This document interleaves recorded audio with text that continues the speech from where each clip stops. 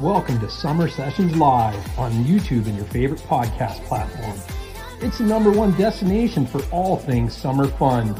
We'll chat about your summer passions and share some fan photos along the way.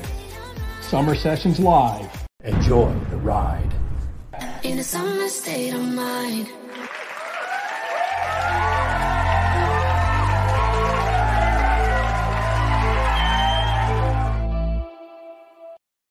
This episode of Summer Sessions Live is brought to you by Energy Power Sports. They're Oakville's full-line BRP dealer with sales and service to all BRP models and so much more. Check out energypowersports.ca. And don't forget, if you're looking for something to do this long weekend in Canada Day, they have 10 Sea-Doo units available for rent with trailers, and they'll set you up with all the gear. Check out energypowersports.ca, and they'll put you on the water. All right, Andy, how's it going, buddy? Good, Gary. How are you today? Good. Did you dance like this when that music's playing? I In was some state of mind. Evil bobbing for sure. Yeah, a little weight loss dance for the old fella here. It's going to be a TikTok sensation. This for sure. Right on. For sure. Good So listen, we got my old buddy Don from Adventures This Way. He's coming on the show. I'll bring him in the house right now. Put your hands together for Don from Adventures This Way. Which way, Don? Hey, how's it going, Gary? Good. How you been? You been keeping good? Good. Busy. Yeah. Well, yeah, pretty good. Sometimes I'm just busy working around the house and everything, and the old body takes a toll on the old body. So yeah. As long as you still get time to play, right? Hey, kudos to you for that picture hanging on the wall there, Kramer. I'm gonna put you full up there like so that, people can see that. I love that, man. Like that's my wife hates it, but I love it. Really? What does she know? There we go. There your big. Everybody, hey, are you like me? I don't save that from someone. Are you like me? Where if you find it bugs her, you'll just keep it. You'll go buy more of them. Not very often. Just those few little things. I try not to get under her skin too much because I do that enough, just not on purpose. So, but no, we get along pretty good. But yeah, that's just one of those things. But this is down in the basement, and I kind of just decorated how I wanted to, and I like it there. That's cool. Yeah. Andy. So Don has been Don's been a big fan since of my channel forever, and I remember his channels just starting out, and then he's been riding ATVs, a little bit of snowmobiling, but he got into a Can-Am XMR 1000 this year. Nice. And his channel is blowing up. It's not luck either. He's putting out some amazing content, and my wife's gonna be really mad at him because I am getting, after having Sassy on last week, and then now that's all I watch now is mud videos, and it's like, oh, this is neat. Right on. Well, it's totally a growing niche market, and it's big in the U.S., but it's really growing, I think, more in the northern U.S. as well. And talk to my buddies that work at the dealerships. The mud specific units are still a pretty small portion of all the units that get sold, but I think it totally has all the aftermarket support and the gear and the cool looking accessories. And that's what people like. People like that stuff. Yeah, for sure. Anything that you can spend your money on, right? Yeah. Yeah. But you got a real mix of people. Do you think people favor buying like a non-mud ATV and converting it, or do you think the majority haven't got there yet? Well, I kind of tried to make a video about it a while ago, and I think I may try to do it again. And I think, and I would be a good example of it, but I didn't really try to get into like mud riding. It just sort of evolved, But I think it usually comes down to when you're getting into something power sports, or you want to do something that your buddies are doing, snowmobiling, motorcycles, whatever, you have that entry level where, okay, I've only got so much dollars to get started with. And I think that's where a lot of it comes from. It's just price point and get started. And then once people sort of get a taste for it, I'll tell you, like, I had my old Yamaha and I went out on one of the big rides during like the May long weekend, and just seeing the bikes and the people and the noise and what the bikes could do, you're like, wow. Like, 450 just it doesn't. Yeah. But there's something about it. It just kind of grabbed a hold of me a little bit, that something about it.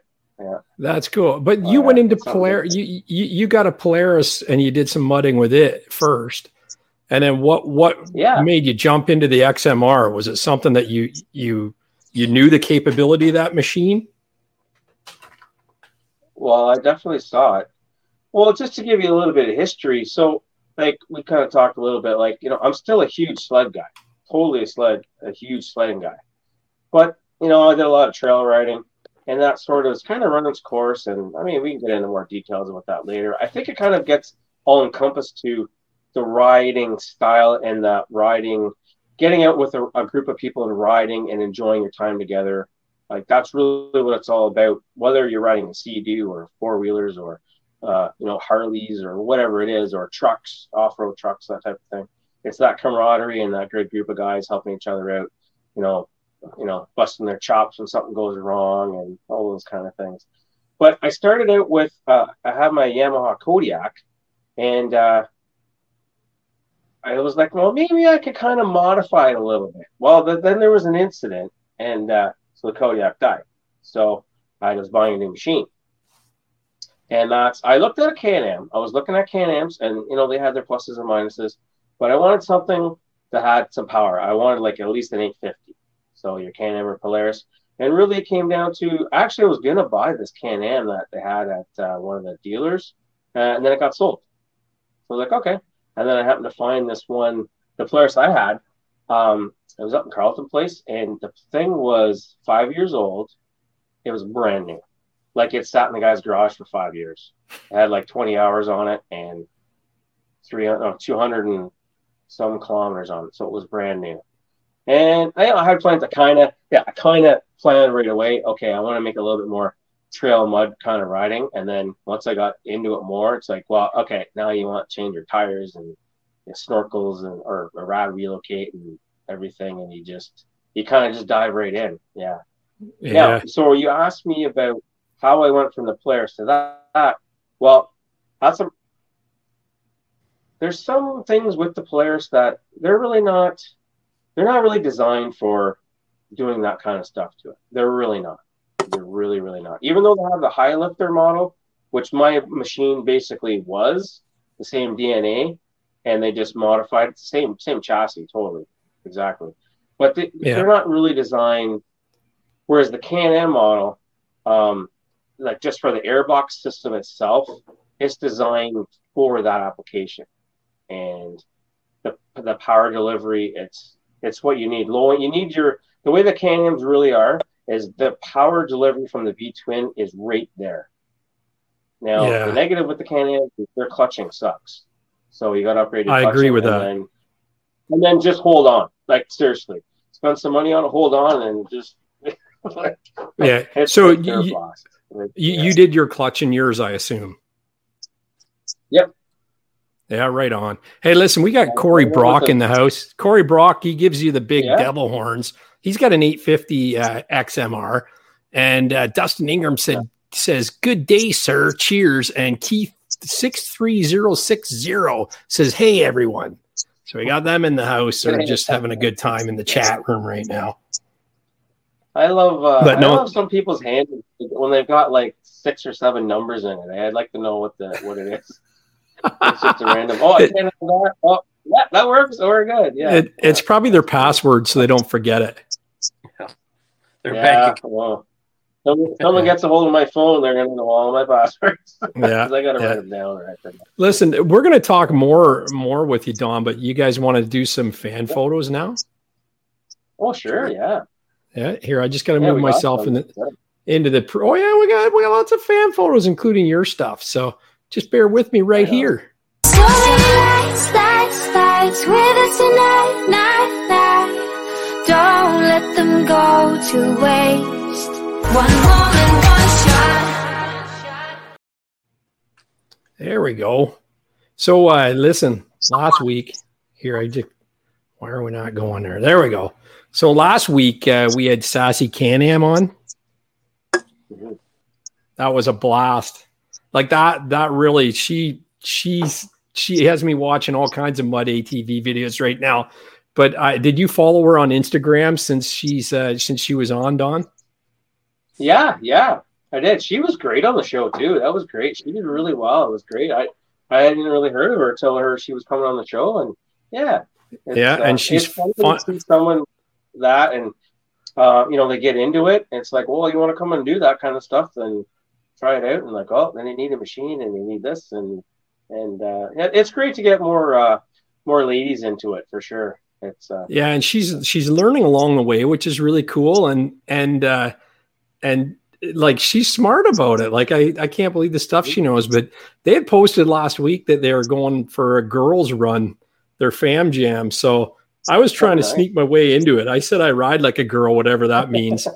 But she said a hard no on that.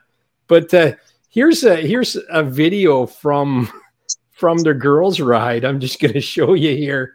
This is from her friend Alexis that posted awesome. this on TikTok. And I think it's called Grannies Can Ride. It'll be on my YouTube channel after the show, but check this out. Oh, what happened?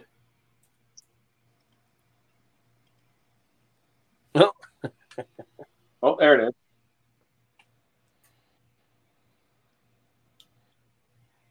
Oh, snap.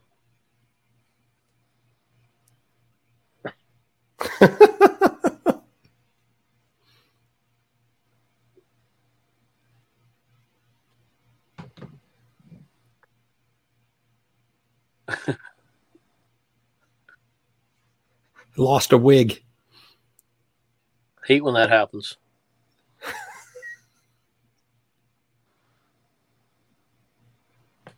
That's the best.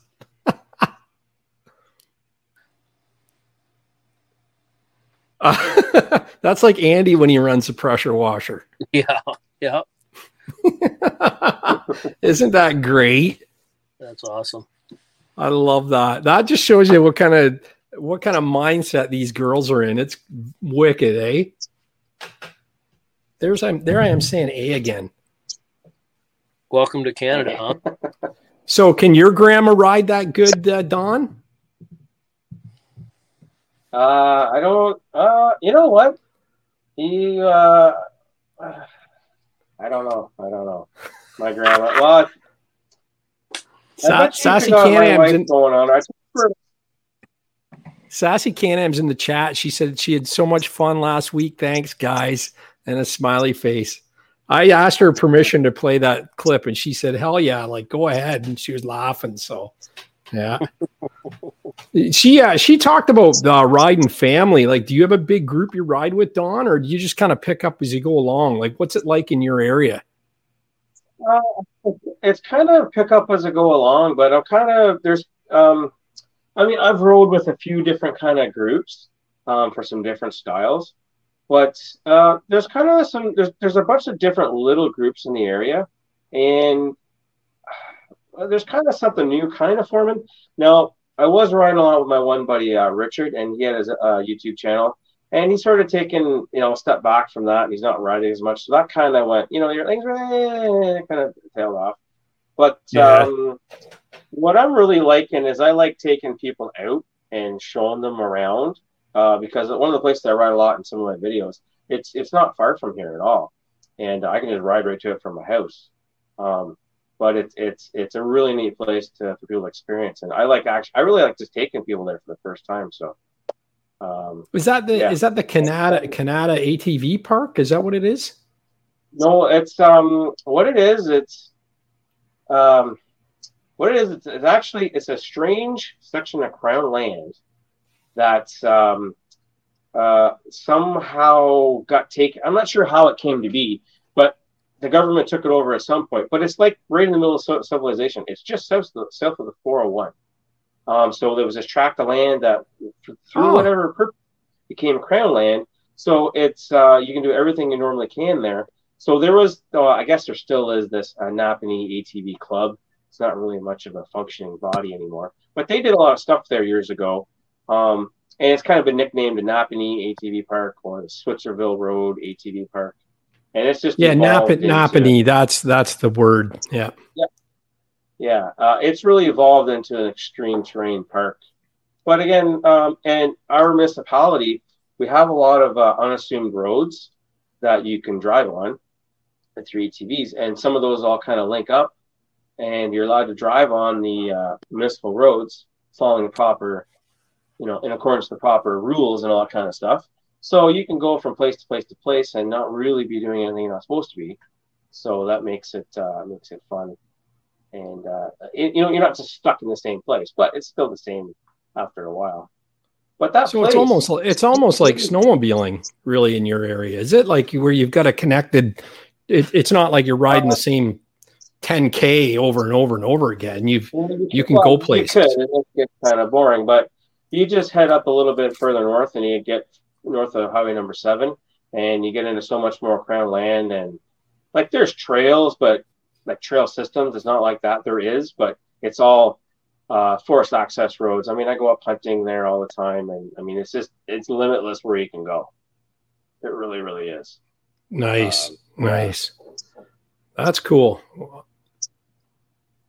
Here, I'm going to try and get here. We're going to go through here.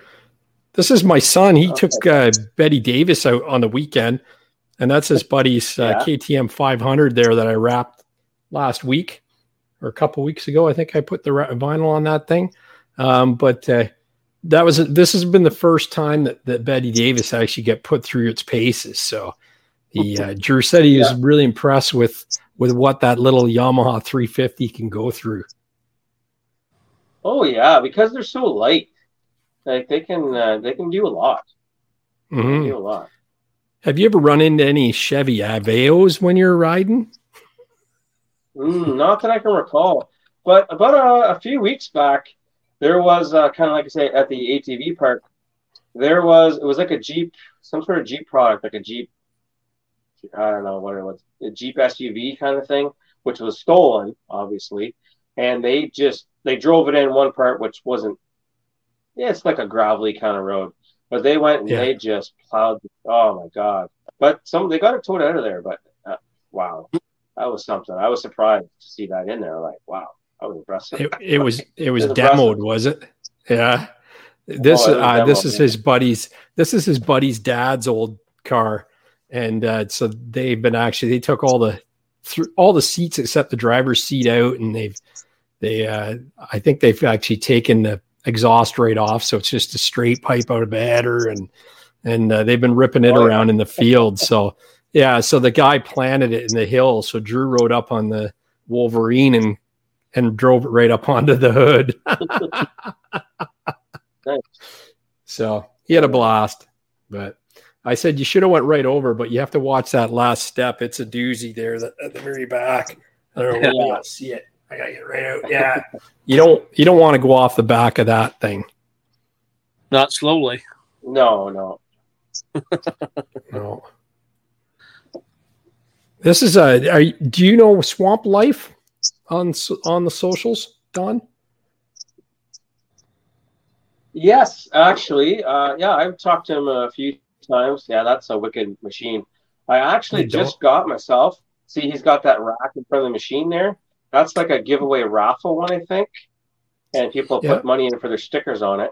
Anyways, I got a rack from him, and it just showed up a few days ago, and I got it powder coated. I went and picked it up today. Man, it looks pretty awesome. So Swamp Life makes racks, do they? Got into making. Yeah. Because I think it was one of those things where he was like, well, I don't like the way that some of these other companies are making them. And it's like, I think I can come up with something better. And it's all aluminum. It's pretty nice. Yeah. Nice. Now, that's a rear rack, I guess we're looking at. Yeah, that's a Renegade rear rack. Yeah. Exactly. Nice. And that's the thing. Renegades don't have a racking system per se, right? No, they come. Yeah, there's a mounting point for them, but yeah, you're on your own there. Yeah. Now, would this work with link accessories too, or do you mutters not care about that? Well, the one I got to start with was the BRP rack that has all. It's the same as on an Outlander. It has multiple points for link system. That was kind of what I liked, but that's kind of what I wanted because I didn't know what I wanted. I got a few link accessories, and I had a little mishap, and I kind of dinged it up. They're not tough. They're not tough because they're plastic, and they just have like a couple aluminum braces that are supports, but they don't cover the whole thing. So it kind of got dinged up. But I was able to fix it up, and when I went my trip to Mattawa there past weekend, I had a bigger box on it, and it fit fine. And so I think with the new rack I got, I'll install it, and then I'll save the other rack for like the bigger box when I want to go hunting and go on a big trip or something. And then I still got some room left for. I have a few accessories where you can attach a tool and stuff like that. Yeah, nice. Yeah. So this rack is compatible with that. That one is no. So the one I got from Swamp Life, mine was kind of like a custom because he makes that one for a Renegade, and then the Outlander one, it's just a little bit wider, and it has the some of the holes for the link accessories, but not all of them. So he did a combo for me. So mine's just a little bit bigger. Yeah, so it's kind of like a one of a kind, actually. Yeah. Sweet. Yeah, no, he's a really cool guy. He really wanted to help you out. Yeah. And, right on. What tires are those that he's got on there? You know what? I don't know which ones those are, but they are beefy. Yeah, aren't they? Look early, yeah. Holy. Are they like? Yeah, I don't know what those ones are. Wow. I know most of them, but I'm not sure which ones they are. Now, that's a Renegade, is it? Yes, it is. That's very customized, that one. I know. I love the grill he's got on it, too. Yeah. That's that one I'm pretty sure has got some engine work done to it, too. Yeah. And this is a picture of Andy Kerr on the going across the Grand River. That is deep. How is that thing breathing, Don? I don't know. There's a lot of fingers just hoping for the best there. I don't want to be in that situation. No, I can tell you that. That's when you're like almost at the top of the snorkels and you're going, it's probably going to get shallower now, and then you go right underneath. I guess what do you do in that case? Just keep her going, eh? It did go. Yeah. Yeah. Do you just keep her going or what? Well, the only weird thing you can really do is just before you go under is at least shut it off, shut the kill switch off, because if you get any water, it gets in, and then the pistons are trying to fire, and it gets water inside the cylinder. It's gonna be game over. Yeah. Otherwise, it can be repaired. Yeah. You hope. Yeah. Kijiji. But when you play in those types of situations, it's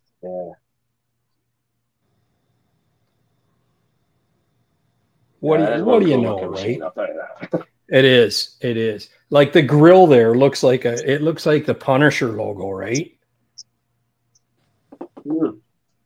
Yeah, it really does, Doug. That's what it is. It's kind of got a Punisher feel to it. Yeah. That's cool. So does he make that stuff too? I think it's the normal stuff too. What's that?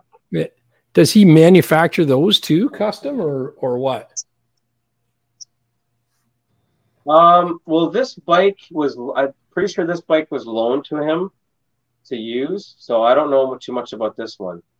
But he has another Renegade as well. This one was sort of like a loaner, so he could take it to some of the events. Right. Like they'll have all these different parks in the U.S. They'll have weekend events at these different riding parks, and sometimes it's a bigger event for a different weekend. You know. Is he in your area too, or where's he out of? The U.S.?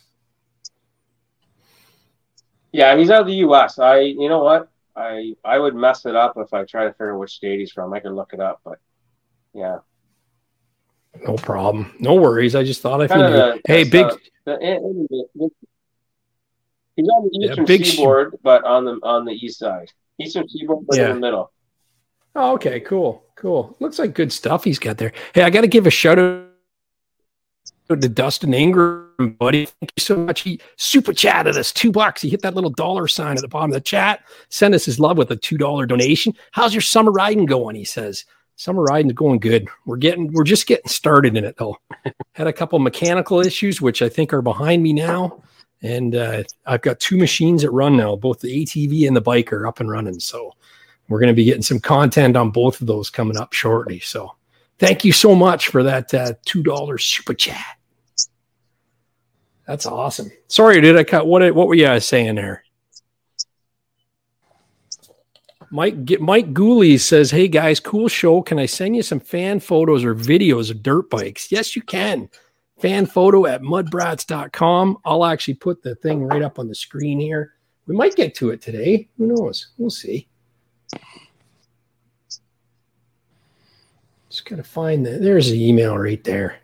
Yeah, send it right there, Mike, and we'll feature you at some point. Not now, in 2 weeks, for sure. Yeah, that's I'd ride this quad. I love that look. My 500 had a little Can-Am or a little Punisher sticker on the front of it, and I still have it on the helmet, on my Can-Am helmet, when the GoPro's not in, it's the Punisher logo. I put a sticker on there. So yeah, look at that one too. This is Project Vengeance. Dan, I'm going to screw up the last name, but Break Cruz, I think is his last. Yeah. Is it? You know this guy? Dan. Don't ask me how to pronounce it. No. yeah. Dan B. He sends this in.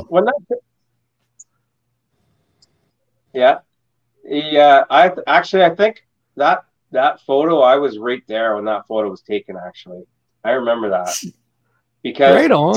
He doesn't have relocate on the machine there yet, and those are 34-inch tires. Those are like the same size of tires that Ostercruiser has, and you can't even see the back of them at all. It's just wow, that's buried. Yeah, that's how you get those holes sometimes, and it just goes to nothing. Yeah. Holy cow! Now you said about the rad relocate. I didn't even think about that. I see the snorkels on these things. I wonder what the theory is that they'd snorkel them, but not relocate the rad or manufacture it with the rad in a better spot. Well, that's a hot topic, I think, but I'm sure it comes down to the way that. Okay, this is my guess. The way that the Renegade is built, there's just really no room for them to do it the way that BRP would like, to have the tolerances and blah blah blah, whatever. Plus the cost of doing it. We're just, it's the most expensive ATV that there is, and they don't give you everything on it. I mean, with the Outlander model, you get it, but you don't get real snorkels though. The snorkel system on a Renegade is way different than on an Outlander. It's completely different. Oh, really? What way? Like, is it? Can you give us a Coles Notes version of it? Just in how the tubing, the actual tubing and everything is run from your airbox, and the airbox would be very similar, but from the clutches, the tubing just it's all integrated, and it gets ready to go out of the box. And it really is. Yeah. Wow. Where the XMR is a little bit differently. Yeah. Yeah, exactly. There's Dan there. Yeah, so is this after you guys pulled it out or what? Well, it's one of those, sometimes when you see something that's cool, it's like, oh, I better stop and take a picture of that, right? There you go. Oh yeah, I remember that. I think I took that one, maybe. Yes, I did. He was that's a ball, awesome. That's like a skeg pile he was pulling off the sheet. So this would have been in a different ride, and he's got the rad relocate on there. I think it was probably one of his first rides with it on there. So yeah, I see that. He's a former Polaris guy too. Is he really? Right on. Going about the Polaris high lifter. Yeah. Is that right? He had some bad experiences with that model. Well, yeah. He's he knows some of the things that have happened. They pretty much all happened to him. So, and he's not the only one. But anyways, wow. Like I said, I don't try to be a proponent for one brand or bash another brand, whether it's trucks or cars or whatever. I just try to, pass information on to people that of what you see. But some people are just loyal, they're to whatever their brand is, and that's what it is. But I think you got to have an open mind. Are there any brands I would guess where I am right now?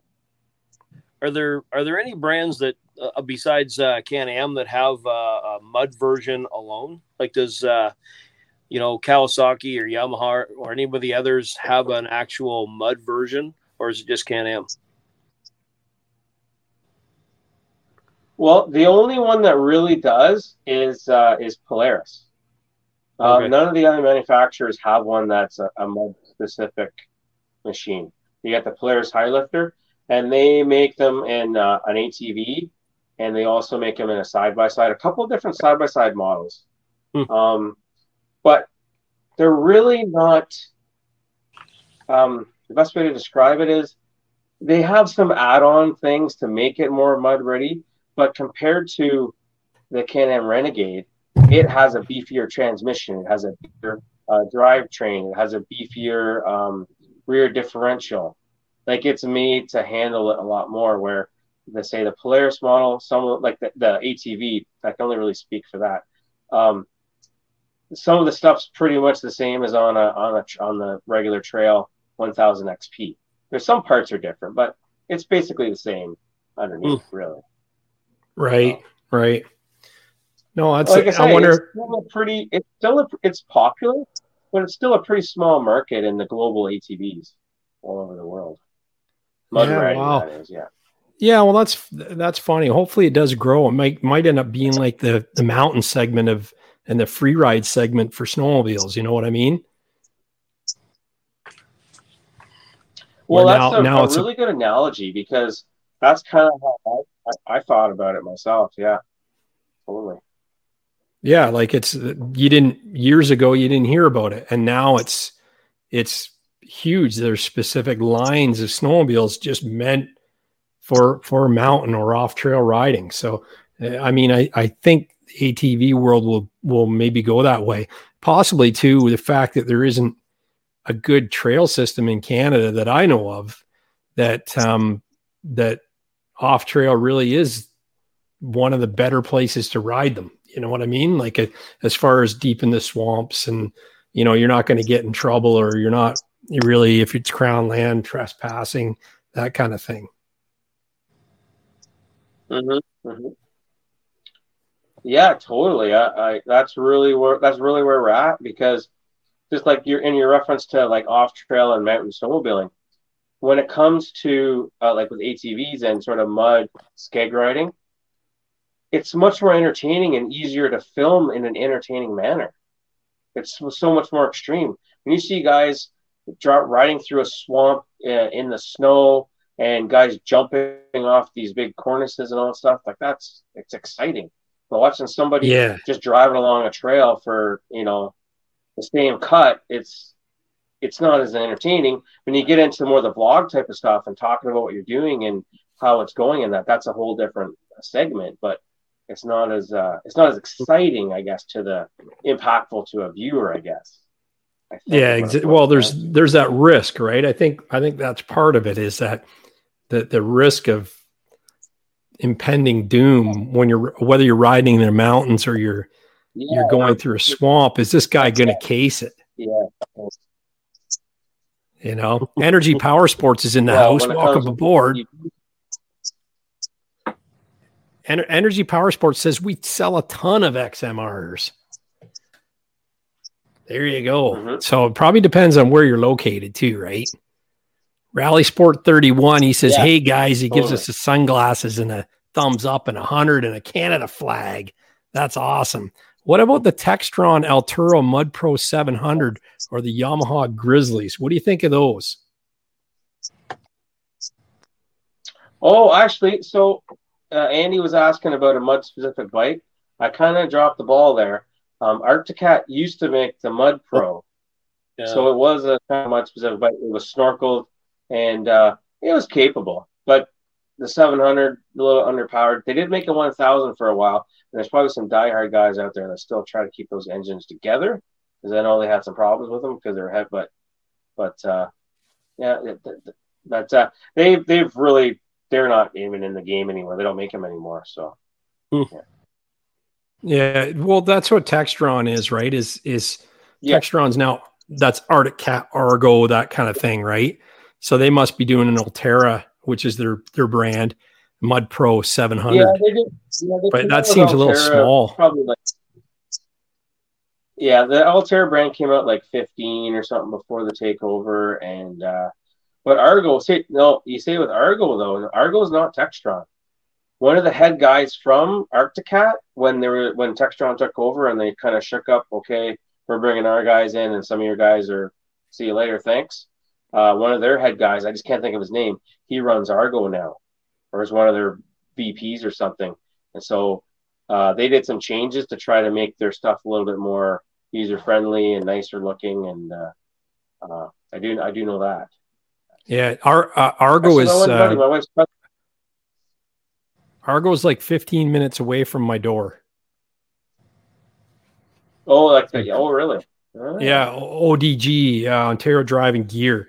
I did some work with them years ago, and we sponsored Henry Natalo, the Fishing Legends, and they gave away Argos for Black Velvet whiskey, and it was cool. It was a great relationship, and shooting the videos and the commercials for it was a lot of fun. And we put that Argo through its paces, I'll tell you that. It was awesome. Yeah. Argos are they're like a Tesla. They're in a class of their own, right? They are. True. Yeah. They're very specific in things they do well.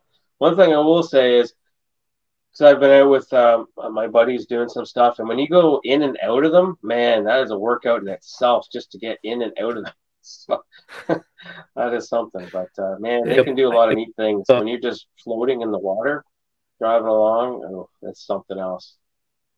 Yeah, it's scary at first because you feel like you should sink. Why am I floating? And like there's guys that put 2 horsepower Hondas on the back of them and putt around the lake like they use them as a fishing boat, right? It's pretty crazy. I don't get it. So this guy here has the same tires that Ostercruiser's got on there. Is this the bike? Yeah. Well, on this picture here, these are different tires here. He's got 2 sets. Actually, I think he's got 3. So those are Moto Havocs. I'm pretty sure those are 34s. 34 inch. So yeah, 34 inch tires. Yeah. So the other tires we're talking about, those are called Assassinators. They're the ones with the big 3-inch lugs. Sassy Can-Am's got Assassinators. Sassy Can-Am runs Assassinators. That's right. There's some lunch there on the fenders. Yeah. Is that blue? No, I think it's the black. It's a green. I think it's just the way the color's been played with on the picture, maybe. But maybe. Sometimes when you get out, it does look bluey, eh? Yeah. But sometimes when you get out in the big skeg fields there, in those certain days, the colors are amazing. You just get this nice, high pressure or whatever system, and you get it's blue sky and partly cloudy, and the light is amazing sometimes. The pictures, that's cool. The guys that know how to take the pictures and play with the contrast and color, it can be pretty neat. Yeah. My name's hiding the. Oh, here we go. I'm going to shut that off. Hiding the halos on this thing. It looks cool. Love that. You've got halos on yours, right? I do. Right now, I actually don't. The ones that I got, they actually quit. So they actually got a lifetime warranty, and I sent them in, and they're supposed to be sending me back. I just they haven't come yet. And it's funny because today, my kids are they're 19, both of them. They're twins, by the way. That's why they're both 19. But anyways, I saw the UPS guy pull up, and I was like, "Oh, maybe that's my lights. This is gonna be great." Yeah, it wasn't for me. They'd ordered something. That's funny. Yeah. Damn. Yeah. Yeah, that's awesome. Those should be coming, but I got some kind of customization things on the go right now with my XMR. So if the lights came in, that would be great. But if they come in this week, I think they'll still be good. But anyway. It's going to be all part of the package, the lights and the other things. Yeah, it's all part of the look. Yeah. But most of them you can get. I mean, you can order just a single color. But a lot of the ones you spend a little bit more, and you can change multitude of colors, and they can dance, and it's limitless, really. Yeah. Well, I was telling Sassy Jess last week that I ordered the Amazon offshore ones for $20 a pair of them, and the first set lasted not even 2 minutes, and then I emailed the manufacturer, and they sent me another set, and that took over a month to get here. The first ones came in a couple of days from Amazon, and then the next set took forever. And I think it was less than a minute the first set was on, and then the second set lasted about 5 to 7 minutes, and they were burnt out. And so I went with another brand, but again, I'm not expecting much better results off of them, but everybody... Like I private message some of the people that are using them, and they have no issues. And I'm like, I wonder if maybe it's something in the Wolverines. Like I went right to the battery too on the second time I installed them, because I was wondering if it was something in the Wolverines electrical that's maybe causing too much surge for the capacitor on them and blowing them out, or because that's what happened. You could actually smell the igniter was burnt. Yeah, that doesn't sound right. Yeah, I know some people that had some like kind of way offshore aftermarket type ones, and they've been worked fine for them. So yeah, I don't know. Yeah, I didn't have any luck with mine. Like mine, they were brand new, and I had trouble getting them to work at the start. So I don't know. Yeah. Well, that's the thing. If these ones don't work, Sassy said she got hers from Far Mudding, and I know that's someone you deal with too. Yeah. I'm going to try a set of theirs and see what happens. But yeah, Rally Sport 31 says my Halos have something stupid like 280 plus modes, had them completely submerged in water and mud, power washing. Everyone loves them, and got a second set for my girlfriend's machine. There you go. So let me know which ones you got there, Rally Sport. I'd be curious to know. You know, maybe there's a little bit of luck to it too, right, Don?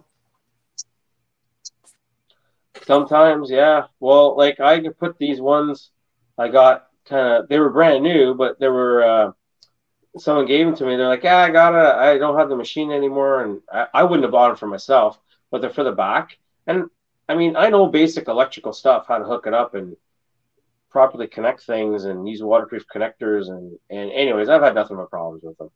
I don't know why. Yeah, they work by themselves sometimes. I don't know. Yeah, I did see that video where you were doing a rundown on your machine, and you said about the rear halos had crapped out on you. Yeah. But yeah, I solder mine and I shrink tube everything. Like I don't use crimp connectors. You know, even my LED light bar that's on the front of mine, I threw away all the connectors they give you with it and just solder and shrink tube. Yeah. You know, so you don't have to worry about it. But yeah. Hey, this is a cool shot. That guy's side by side's deep at the back too, right? I don't know if that's I might be Marty at Marty's machine. I'm not sure if that's him. I met him the one time. What are they nicknamed? Oh, Money Marty or something like that. I don't know. Is that right? He's got a Renegade too. I don't know. I've only met him briefly once. He seemed they're all a bunch of good guys. They're all from around Dan and a couple of the other guys. They're all from around St. Catharines, Welland, Fort Erie. Those kind of down the Golden Horseshoe. Nice. Is that the right terminology? Yeah, that would be right. Yep. Yeah. So I wonder if this would be your area or down their area. I know there's a lot of riding down there in Niagara Falls area. I think it's down that way. I think it's down that way. Yeah. Now those tires that he's running on this side by side, those look almost stock. Like though they don't look like they'd be very good in mud. What do you think of that? Well, not so much for that type of a deep mud, but they do pretty good at a little bit of everything. Totally. Yeah. Yeah. They'd be good trail climbing. They could be the stock ones or something similar. Yeah. A little bit of good at everything, but yeah, they probably be a harder compound, so they're going to. When you're buying tires or a side by side, is that kind of what you want more over than what yours being mud specific? Do you want something that's more universal, like an all around tire on a side by side? Well, whether I think, and these are questions that people are always talking about, and I'm still trying to absorb a lot of the info. And some people will buy something just because that's what their buddies run, right? And don't know why. But the biggest thing is, what do you want to use it the most for? Like, what's its main purpose, right? And then you try to match your tire to that. That's really the key, because you can find some tires that are kind of good. There really isn't one tire that's really good at everything. No, right? They'll excel at one thing and they'll be okay at another. So yeah, actually, that's the tricky part. Yeah, I ran those XTRs for. I have a 700 Grizz, and I'm not a deep mud, float it through the mud kind of guy. I'm fast technical trail guy, and I found the XTRs did just about everything for my style of riding, and worked reasonably decent in the mud. What I found, some of the more aggressive mud style, like the lug style, I think they're called Swamp Lights, or they were a little more aggressive. They weren't as nimble on the trail. They didn't handle cornering and fast trail as much as the XTRs. No. But you're right. You really have to land. Yeah. Like one of the other things that you can do, and I'm probably going to do this because I still like the trail ride too, is definitely going to get myself another set of tires, more of a kind of trail tire. So when I know I'm just going to go, like I said, talk about even just going north of where I live, and you can ride all day for 2 days, whatever.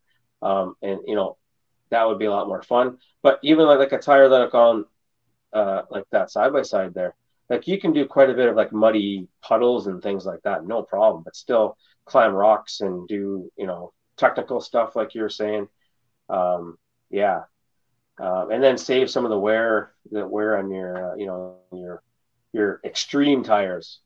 Mm-hmm. Yeah, like your tires. What's that? Do your tires ride good? Funds aren't endless. So my tires, they ride pretty good. They ride pretty good, actually. That like on hard stuff, they ride really good. So we were saying before, like I did a bunch of trail riding in Mattawa. Mattawa is very rocky and rough. It would have been nice to have different tires for that, but just didn't happen yet. But they did really, really well. Like they did really well. I was quite happy with it. Right on. Really quite happy with it. Yeah. Well, that's the thing. You need a tire sponsor, right? Come on, tire sponsors. Come on. Hook Adventures this way up. Yeah. Hey, I got John Luke wants to pop in and say hi. How's it going, John Luke? Hey guys, how are you? Hey, it's going well. As you can see, I'm in my truck right now, but I am parked. Just so everyone knows, I'm not driving. I'm not driving. I'm in my truck. I just came back from work, and there's something very, very important tonight with the Montreal Canadiens. Hopefully, scoring their first win. So that's important to me. But I just wanted to say hi and hopefully everyone's enjoying themselves. Oh, for sure. Well, thanks for popping in. We really appreciate that. Wait till you see the pictures of, I don't know, you know who Don from Adventures This Way is, but wait till you see his Renegade, John Luke. You're going to freak. It's a beast. And he rides as per the manufacturer's directions. Maybe you shouldn't watch his videos because if he ever comes to you for warranty work, you don't want to be in the know. I saw a couple Speaking of that, Gary. Yeah. So how many Leaf fans it take to change a light bulb? Hey, both of them. So I didn't get that, guys. Sorry. Oh, okay.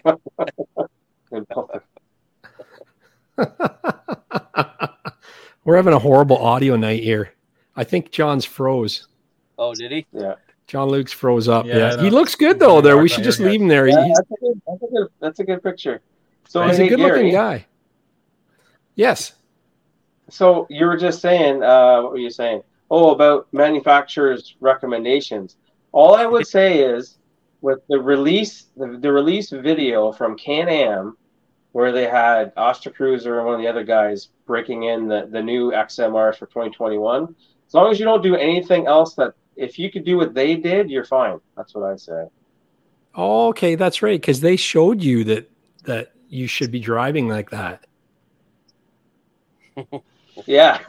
Yeah, you know what? And we just so you guys know, we're about to get so I think it's gonna be time frame around July or so, but in mid-August we'll be getting the specs on 2022s, the new colors and new specs, new features. We'll see. I've got no clue what's happening at our end at Energy Power Sports. We have a small surprise that we'll be announcing in the fall, and it has to do with everything mud, which we're super excited about. But it has to do on the parts side. And anyway, I think it'll be super exciting. And Gary, I'm going to have to take you out on a good run. Now, I'm not a mudder guy at all, but I have a couple of my employees who that's all they do is mud, and they're really good at it as well. Yeah, Brad is one employee in the parts side. Don, he's like you. He knows not trail. He likes mud. The only trail he rides, he told me, is to get to the mud hole. That's it. Yeah. That's it. Yeah. Well, I like that. I'd like to meet. I like that. Yeah. Yeah, no, I could come on in anytime, and hopefully in the next couple of weeks, I was asking Gary if we can jump on with Brad, and he's got so much knowledge. He knows so many people in the mud community. He's been doing it for some time, and he knows a lot. He's broken a lot of parts. He's probably my number one client, frankly, because he keeps on breaking stuff. But that just to show you that he goes hard. Yeah. And he does not leave anything behind for sure. Yeah, but it's nice to have him testing the equipment like that. There's a lot of guys that talk about it, but there's very few to do what Don from Adventures This Way does and what Brad does. That's it. Yeah, and actually, we speaking of rides and stuff, we enjoy when clients actually want to come with us, and he will take them. He'll show them how deep you can get with an XMR, whether it's side by side or absolutely. We really enjoy when clients come with us. There is an event, you're probably aware of it, but at the Hawk's Nest, I think in the next couple of weeks or so. So he'll be there in July. Yeah. Are you going to be at that? All right. Oh, excellent. I'm not sure. I'm not going to be there. But he'll be there with the Energy Power Sports truck and a few XMRs as well. Unfortunately for us, our Project XMR ATV will not be ready for that time. But I hear it's an awesome event, and they're definitely worth going to visit it for sure. The Hawk's Nest is great. Have you ever been down there, Don? No, I haven't. No. So I'm seeing if I can make it work or not. I don't know yet. I'm not working that weekend, but we'll see. Well, it's pretty close to my neck of the woods. If you're doing it, Don, let me know, because if I'm around, I'd meet you there. It's a great little park, but it's mud. Like it's nothing that I'd probably. I mean, there's shouldn't say it's mud, but you can take a dirt bike there if you want, but. The guys that are doing it are the guys like that last picture where they're buried, coated. Oh, yeah, no, for sure. So Corey Brock says it takes about 3 weeks to wash the clay off your bike after going to the Hawk's Nest. Yep, and he's right. Yeah, it's super thick Ontario clay. And this is one of the reasons why I don't love mudding myself. I just don't have the time after to clean it. But my son took his XMR out with Brad, and I had asked Brad, I said, could you please just don't go easy, make it more dirty water than mud. And they came back. They were filthy. They had a time of their lives, of course, but it was 2.5 hours of washing after. It's horrible. Yeah. And of course, my son is sleeping, and I'm the one washing it. It's terrible. I've been there and done that. Yeah, been there and done that for sure. Yeah. For sure. No, it's cool. That's the thing. And I said last week I had a pile of dirt, and I wasn't doing mudding like this. I had a pile of dirt on my yard, a hump where just the sand and dirt and mud had built up, and all kinds of funky things growing in the grass. And yeah, Corey Brock says he's given up on mudding. He tries to keep his units clean, but he's got the machine for it. Yeah. I don't know. I want to get into it. I want to try it. I just am so into it now from Adventures This Way's videos that I just got to try it. I think it would be cool. You know, very cool. Yeah. Well, guys, you know, I didn't gotta hop off. Sorry, Gary. I have to hop off because the game's about to start and I can't miss it. It's a ritual in my household. I wish everyone an awesome night, and thank you for allowing me to jump on tonight. No problem. Anytime. We'll be talking to you again for sure. Thank you for coming on, Jean-Luc. Thanks, appreciate Gary. it. Ciao. Yeah. Bye-bye. Yeah, nice to meet you. Yeah, Jean-Luc's a great guy. Yeah, if you're like, you come down this way, pop into the dealership, Energy Power Sports, and you're driving right through town anyway, so you might as well stop into Energy and say hi. He's so good. He'll give you a tour of the whole place. It's massive and nice. Yeah. So super guy. Rally Sport 31, he agrees. He says washing sucks. LOL. 1500 PSI electric power washer takes hours to clean off the machine. Yeah, it's that's the one thing I hate about it. That's why I like snowmobiling better, is you don't have to clean them to that degree, you know? That's true. But getting some products that help repel the stuff really does help a bit. But just like your car or truck, you put a good wax and good protectant on it. It helps, but washing it off as soon as you can helps. Sponges and SC1. Yeah, that like works with all kinds of stuff. Yeah, that's a good product. Yeah. Well, Hawks Nest actually has a pressure wash, like a bike wash station there. You know, so you can clean up before you leave, before it hardens on. But what are some of your that's a good point. We're getting on this topic. Like, what are some of your tips for washing up? Well, one of the things that I learned from a lot of the other guys is what really helps is having a spot to go and kind of clean up before it dries, and where you can get like into some deeper water, and that really helps clean. The really worst stuff is the undercarriage. That's the part that, because it's really hard to get to. But if you can get into some deep water and get a lot of that rinsed off, and then you can take the water and sort of and hand bomb it yourself as best you can, then it makes it not as bad of a chore before it dries up when you get home. And then keep your radiator clean. Try to get some water in there. But that's a whole other thing as well, as trying to keep your rad clean. That's why people do the rad relocates so much. But you still got to clean it, even if it's in a different spot. But yeah, that's right. That's what makes it more challenging as you get into the later months and it gets drier. Those water holes and water sources, they kind of dry up. So it definitely makes it more challenging. So, yeah, that's right. Rally Sport says he hasn't tried SC1 yet, but he's tried Lemon Pledge for the plastics and WD-40 for everything underneath. What do you think of that? Yeah, probably same stuff, really. Mm-hmm. And it depends too on your machine. Some of it just has like the plastic that's colored plastic, and then you have ones that actually have paint. Like mine has automotive paint, and like I got black at the back. And I don't know if you mentioned it, Gary. I think you did. You're like, no, I bet you that's going to get all scratched up. And yes, it certainly has. It is scratched to heck. So wow. I got some changes coming about that right now. This week it should be happening. So what's painted? Is the plastics aren't painted, are they? Yeah, on mine, all the plastic's painted. It's like an automotive paint. The yellow, the neo yellow, it's painted, and the black at the back, it's like a metallic flakes in it. Yeah, it's a really nice paint job, actually. But yeah, Now, what's the base color? Like, what's the plastic color? Is it white? I don't know. I think it's black. Like when it scratches, what shows through? Black?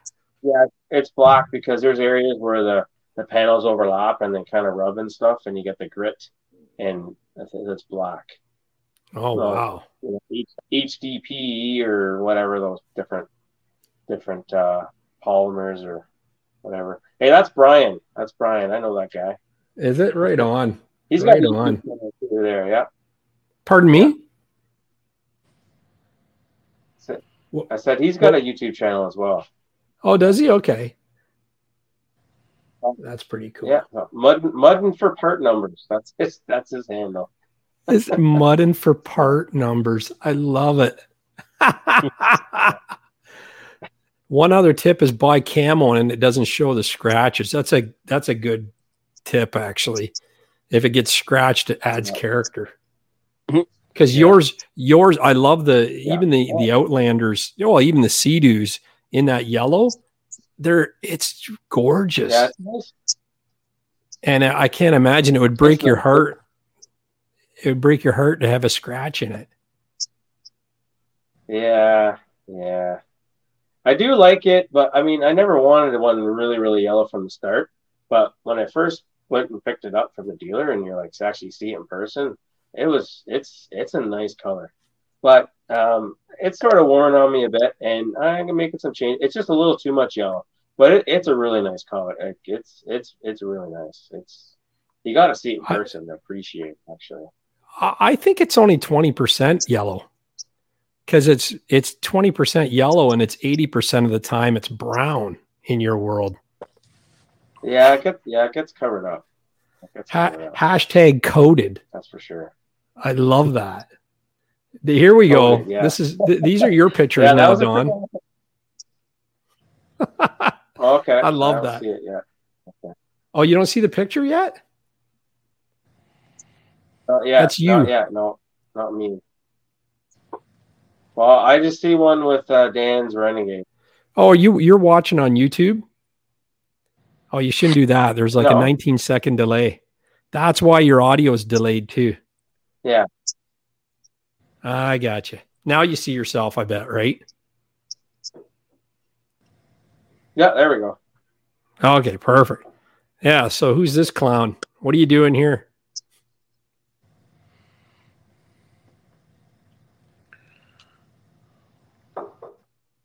Looks like 3/4 throttle. Yeah, that's almost right. Wide open. Yeah. It's a good. I think he froze up. It's a good picture. Every mud morsel stopped. Love it. Mm-hmm. Well, that's like. I'm trying to think which one. Yeah, that's like a screen grab off the GoPro. I don't know. I just got a GoPro Hero 9 a few weeks back. I'm not sure if that was from it. It might be. I have a 7 as well, but they're pretty amazing. The still pictures you can take off them. It's pretty cool. Yeah, that's great. Yeah. That's great. Yeah, your audio is really good too. Is that coming right out of the 9? Yeah. Or is that from? Yeah. Yeah, totally. Because your audio is really good. How you capture the sound of the engine through the water and everything. That's what I've been trying to do. Well, I've been trying to. So I switched the camera mounting is. I mean, people that don't make any videos at all have no idea, or if you take photos, what it takes to try to get a good angle or something like that, right? But you're right. Camera position is such a big thing, and I've switched it to under my visor a while back, and the audio is so much better. And I'm liking the look of it too. So yeah, it does. It looks I really think you're doing a wonderful job, man. Your videos are great to watch. They're the right length. I don't think you'd want to go any longer, and you got a lot of personality in them. So good job on you, man. You're doing a great job. I'm envious. Well, thanks. Hopefully, you know what? What I really enjoy is when people like the videos that you make, and whether it got 100 views or 10,000 or whatever, and new people come along, say they enjoy it, like that's all you want. Right? That's great. Try to figure out what works and just keep making that. Yeah, for sure. So that was from last weekend. Do you know where that is? Can you guess where that is, Gary? It's kind of hard to tell. No. Okay, that's the mic of mine, right in behind. No, I can't. The dark spot. Is it the dark spot? The mine is above up. Oh, is that right? It's low like that. Okay. Yep. It's wet. It's really wet. It's very wet. There was actually some ice in there still. I couldn't believe it. Wow. There was a big. How deep did you go? How... We didn't go too far. We didn't go too far in. I did the whole thing in the wintertime. It's pretty big. But it is. It's huge. Yeah, you need a light. Andy, have you ever been up there to the Mica Mine near Mattawa? No. Oh, I've done the Dorset Loop, the Black Ridge Trails. That's that kind of the standard run between 117, 118 in that area, and Port Elgin, but I haven't been that far north. Yeah, it's the Mica Mine's cool. It's a real deal, but you can't. I pulled the snowmobiles up to the door of it, but you can't really drive into it. No. It would be neat to see it in the summer. Right? Totally. I was going to guess Mica Mine, but it was going to be a pure guess.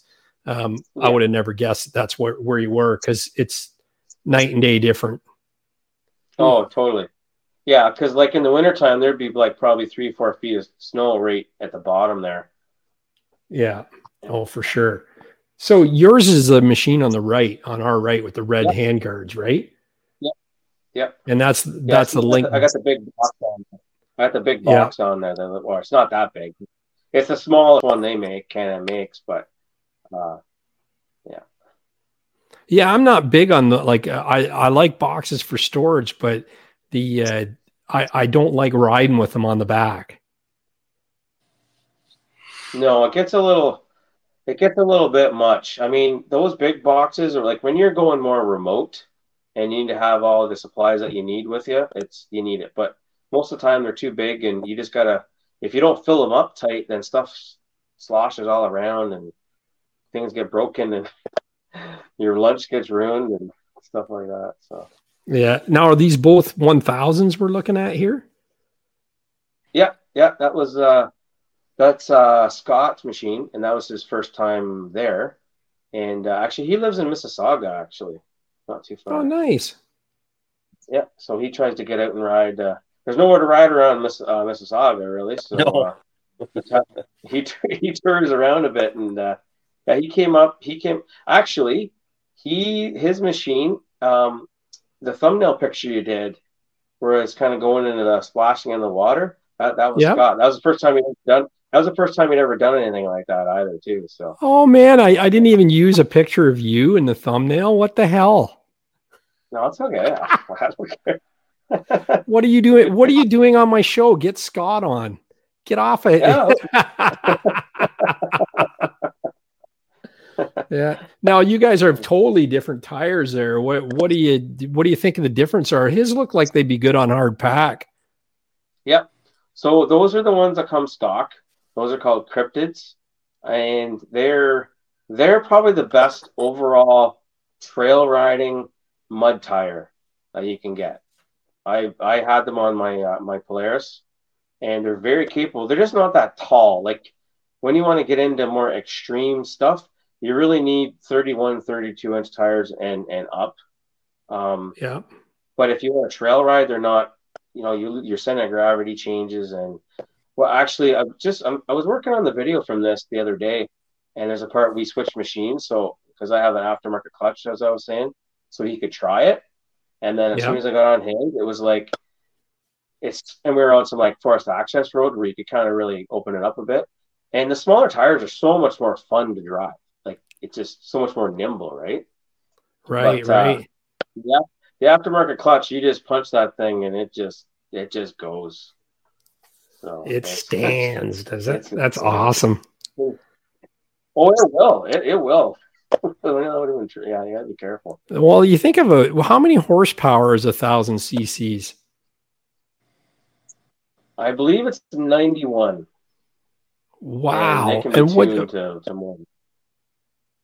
Yeah. And what's it weigh? 9 and change. I think by the time you're on it and all your everything, and you're pretty close to 1,000 for sure. Oh, then that's a lot of weight. Then I thought they were lighter than that, but yeah. So. When you're riding them, like talking about snow, I was just talking with one of the other guys. So the Polaris, the back there, his name's Jeff. He's a big sled guy, and you know what, Gary? He was a big Arctic machines, and he had Polaris for 2 years, and he's got himself the new MXZ coming.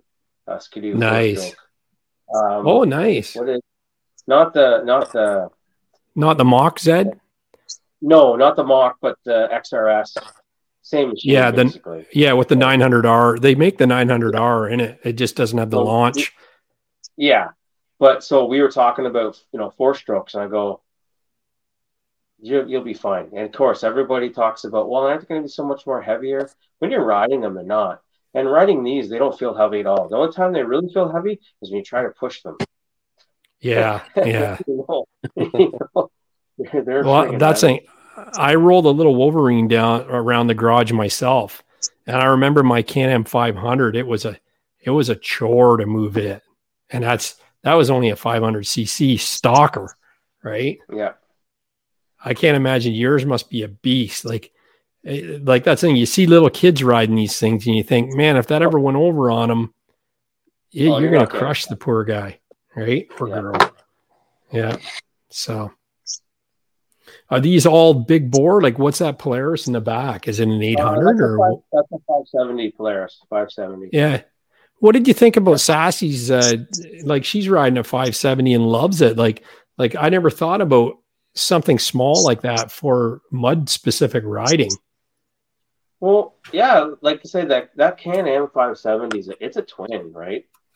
So yeah, it makes good power. It makes pretty much as much horsepower as the 700s. That's for sure.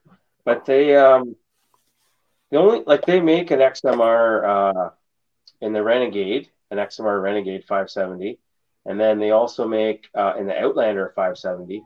But the Outlander one, it's the kind of basic chassis, so it's not like as durable, but it's it's an entry level, right, to get into it type of thing, for sure.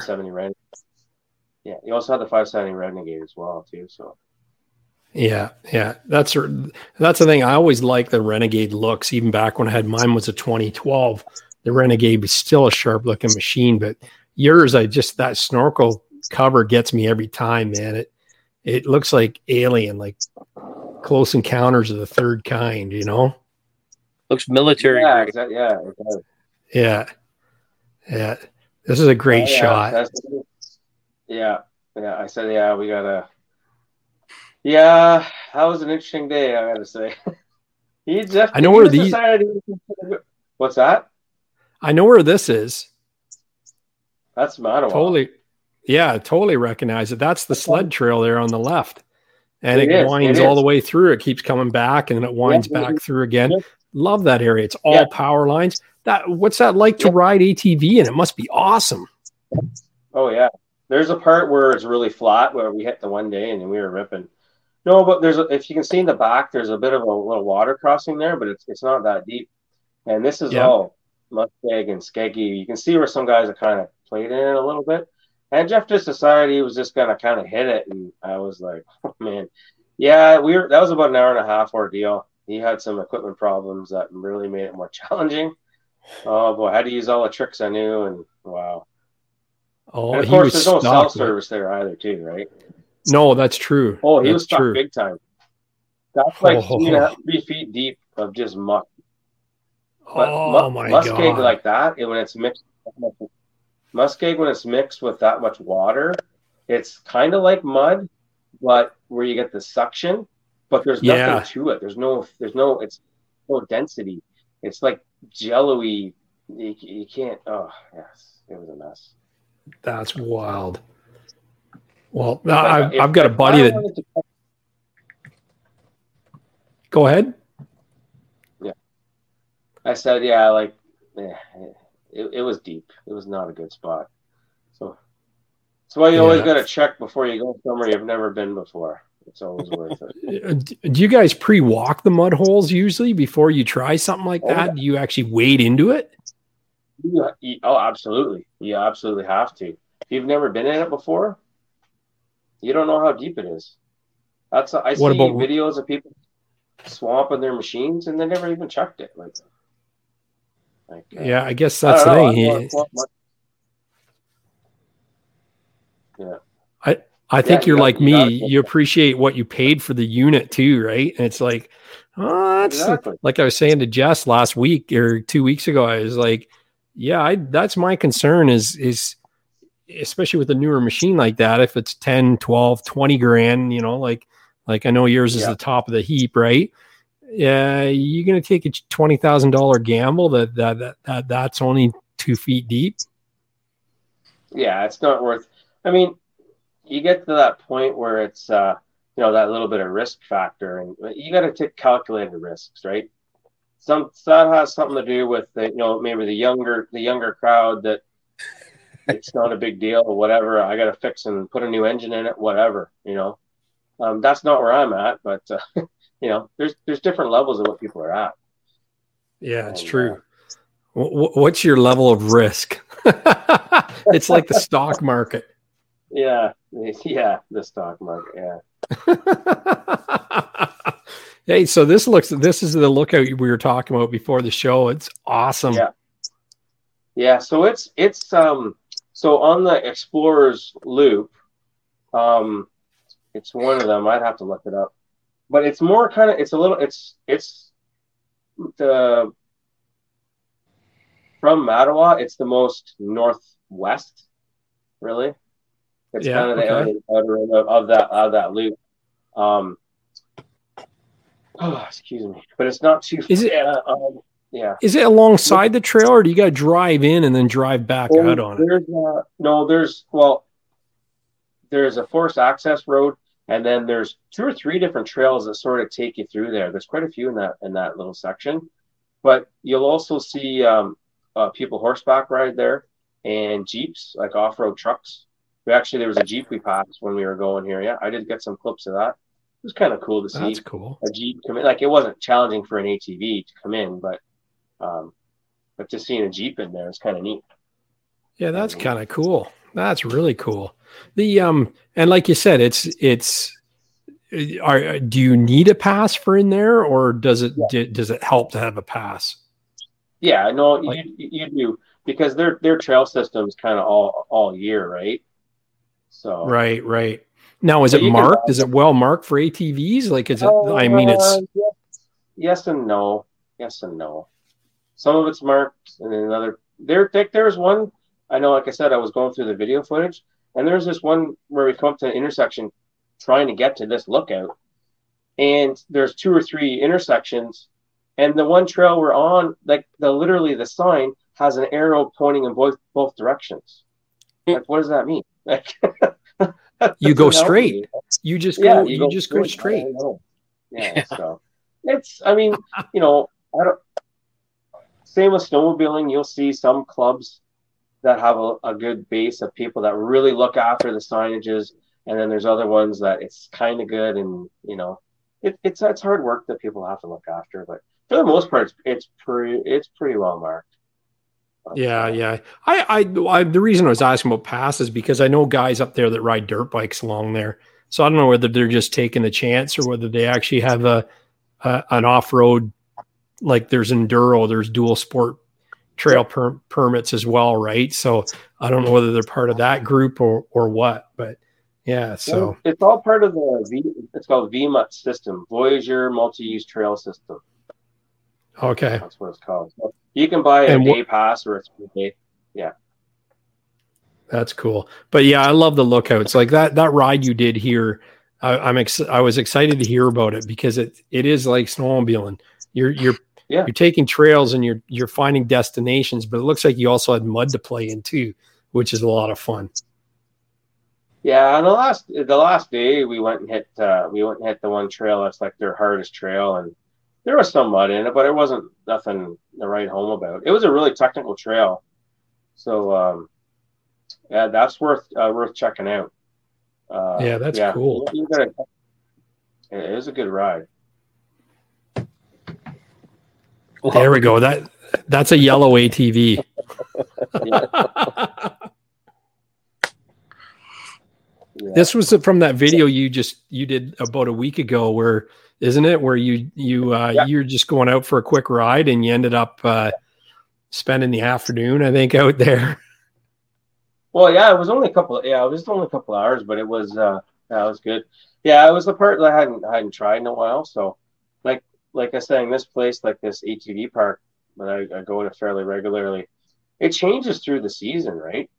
Every year it changes too, because the way the water erodes different things, it'll change. It depends on who's been riding in it. But what happens is, I mean, there's a lot of people that have big bikes, but they don't always come here. But people with smaller tires, or they're in a big group and they don't want to try some of these more challenging ones, so then they kind of sit, and they actually need to get used, because then they get all the mud kind of settles to the bottom, and then it gets hard, and then it's done for the season. Right. Maybe you rain in the fall, but if you use it, and it's kind of a scouting mission just to see how things went. But like I said, it changes when earlier in the spring, when there's lots of water, you kind of float a little bit more, right? Gives you some buoyancy. But then as the water recedes, then some of those ruts are so big. Like, you think those tires are big, and they're not.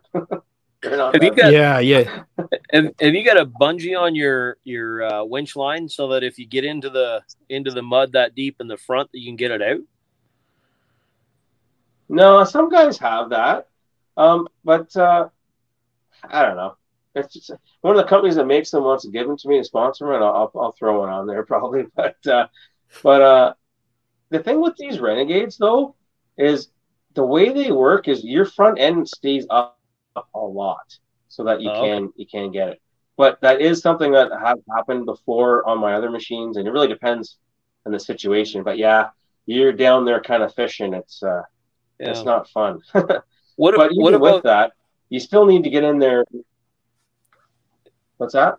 I was going to ask you about winch service as well. After all the mudding you do, like the frequency you pull your winch apart and clean it out. Yeah, that's something that a lot of people don't do. I'm probably later this summer, once it kind of dries up a little bit. If I'm not riding, or I'll try and go to some skeg riding too. But yeah, it'll definitely need to pull it all apart. Now, this is a newer winch that Can-Am has designed. I think it's Warren that makes it, but they're supposed to be sealed, but nothing's really sealed. So you definitely got to take it and service it, because stuff gets in there, and it'll make it last a lot longer. Yeah. But what I was trying to say before is you need to access your free spool lever, right? Which is down there as well, because if you got to pull enough line, it's much more advantageous to open your free spool. So it's kind of a, it does help, but you still not. But a lot of some guys, the free spool breaks. Yeah. That was one of the first things that broke on my winch, was a free spool lever. Yeah.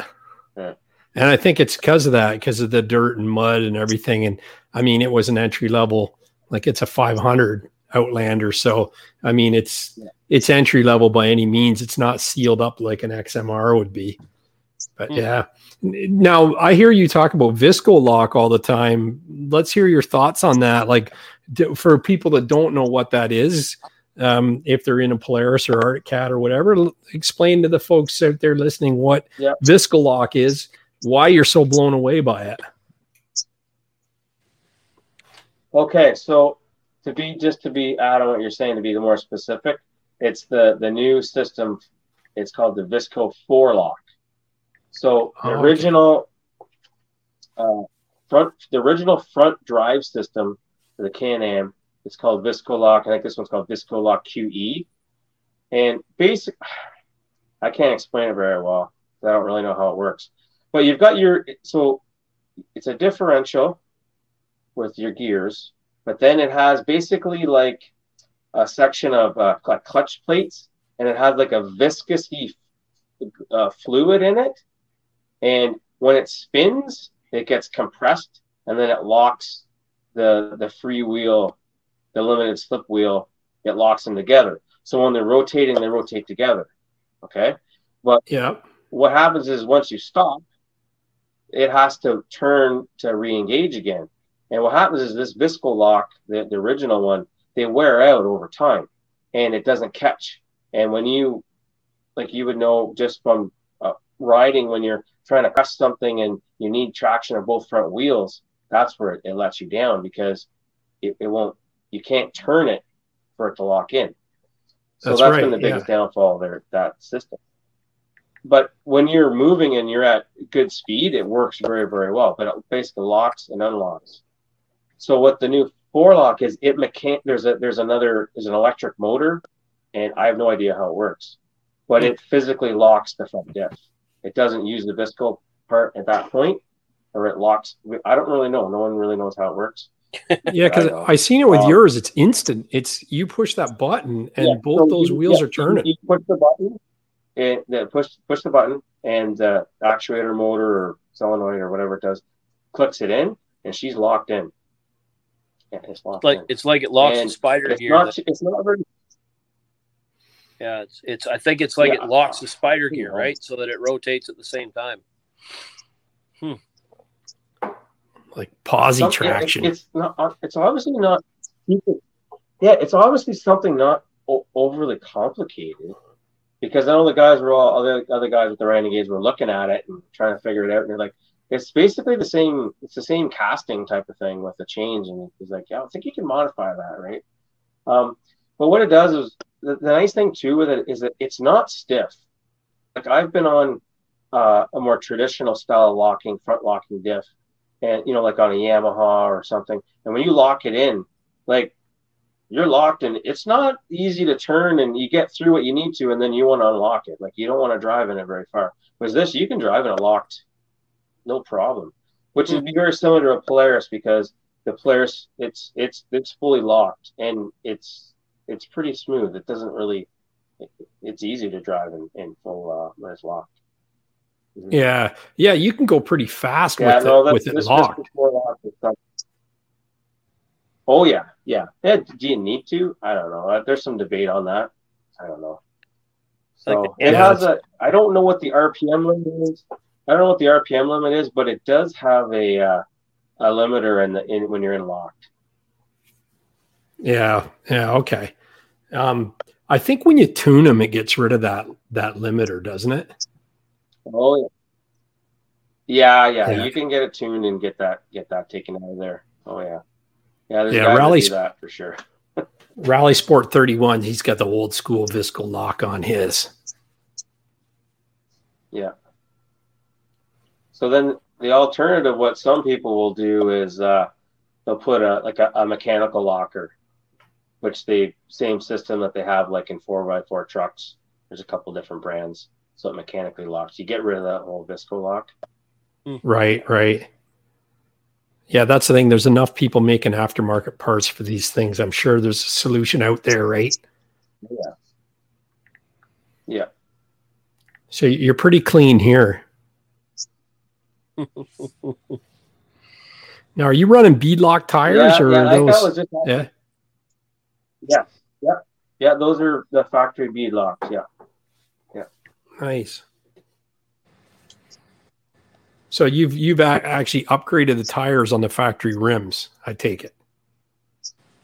Yeah. That's all I had to do. Yeah. And what size are those tires? Black on black. Oh yeah, it looks. They great. are 32s. They're 32s, but by 32 by 9.5 wide, with 14-inch rims. But they measure just a little over 31, so they're like 31 and a bit. 31 and a quarter. I mean, they're really soft compound, so I could probably bump them up to, I run it about 7 PSI. I can run them probably up to about 9. But they're so soft, like they really help absorb the bumps, because the shocks they're a little stiffer on that, They're a little stiffer than on. Yeah. No, the way they're calibrated. Yeah. Do you mess with your suspension at all, or do you just set it and forget it? I really haven't played with it too much. Because you've got the Fox 3 clickers, and I just leave them on the lowest setting. And you know what? I'll probably will play with it. I should adjust the springs a bit or something, but it's pretty good. I just got to watch when you hit some sort of big things. I can bottom out. But I like that over.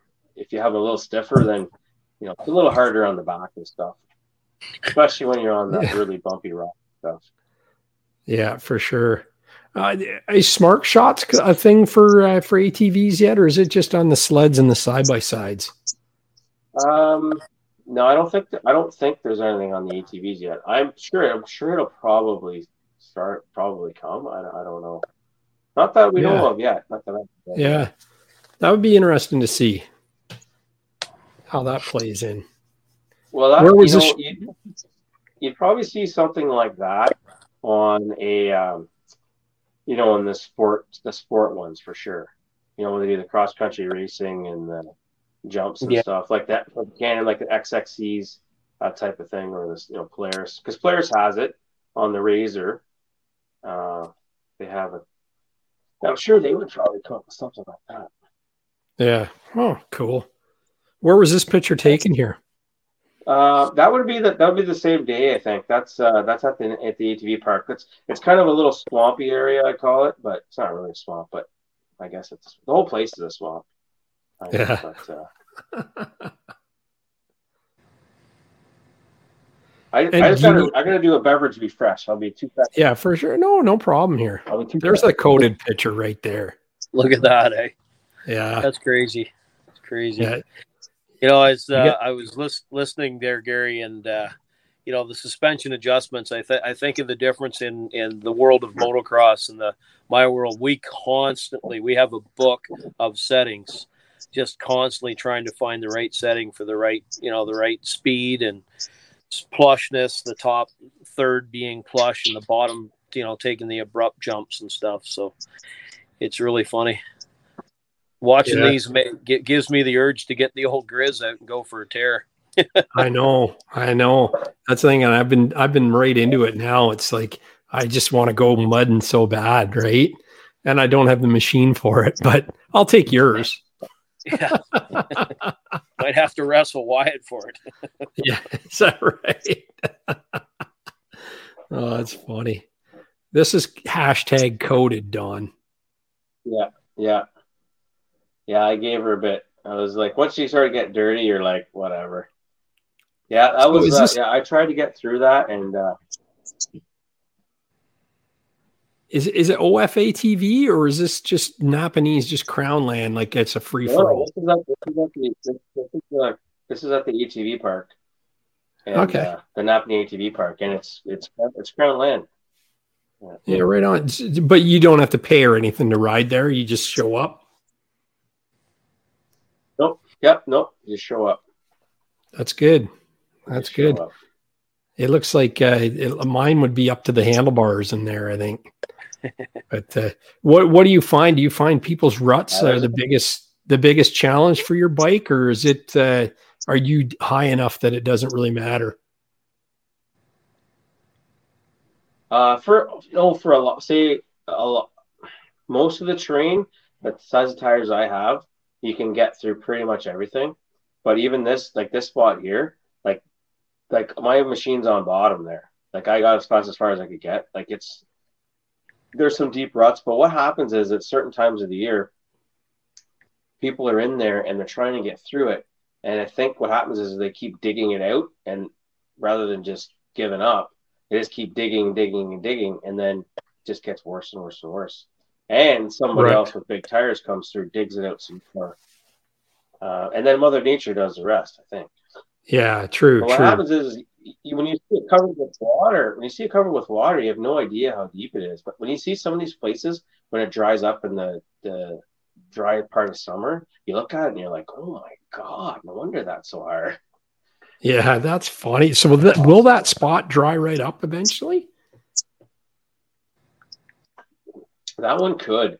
But what I was saying earlier was, what'll happen is then if no one gets on it, and then it doesn't get any rain, and the water that sits on top kind of sinks in and it kind of gets hard, and then it'll crust over. So if it does get used, it will last. Some of these are so deep that it will stay. Like this time of year right now, hopefully we'll get some rain. Let's get some more rain this week or earlier this week, and it's going to be prime this weekend. Nice. That's what we're hoping for. Nice. Yeah. We got Is there lots of now? You've got. Sorry, Gary. We got so much rain on Friday and Saturday we couldn't ride. Oh, it's crazy! Did you see the pictures from up north in Bracebridge with the water in the parking lots? Like there was a Ford F-150 going through it. It was over the front bumper.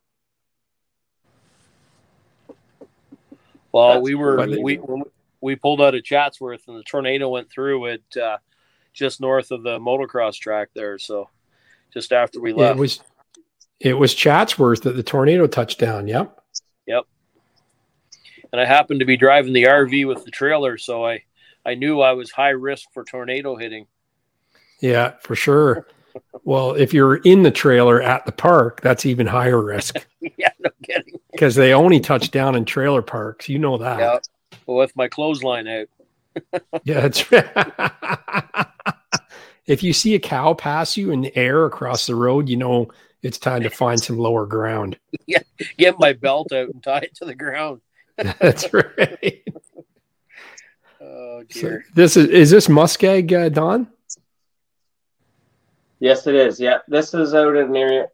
People refer to it as a Lingham Lake, but this isn't Lingham Lake. But it's Lingham Lake's a big area of Crown land. There is some privately owned land near the entranceway to it. There's some hunting camps out that way too. But this area here is all in the hydro lines, and it's a big hydro run. And they actually come in and spray this. Like they spray the vegetation to kill it. So this is an area that started to die down, and it was dry and it was wet, and it was a pretty cool spot there. Sometimes it gets really wet. Once it gets chewed up and really wet, it's a lot harder to traverse. Why do they spray it to kill all the vegetation? Yeah, I was out there one time last summer. Yeah, and they were out there spraying it. The hydro guys were out spraying and doing it. Yeah. So then that way they don't have to cut trees and stuff. They just kill it. I guess so, right? Yeah, Andy's a hydro guy. He'd know about that. Don't tell anybody. No, yeah. You were ex hydro guy. But is that why they do it, Andy? So they don't have to cut? Like keep the weeds down, keeps the trees from growing back in, so they don't have to go through with mechanical harvesters, and keeps the brush down. Yeah. Now so they wouldn't care if you're riding along there or underneath it? If you're beating the trees and the vegetation down, they're probably pretty happy. Yeah, for sure. Yeah, exactly. There's a classic picture. If you watch Adventures This Way on YouTube, you are familiar with this shot.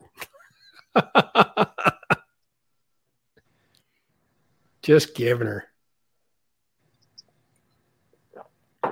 How long is that trench? Like it's, maybe 6 feet wide, and how far can you go in that trench of water and mud?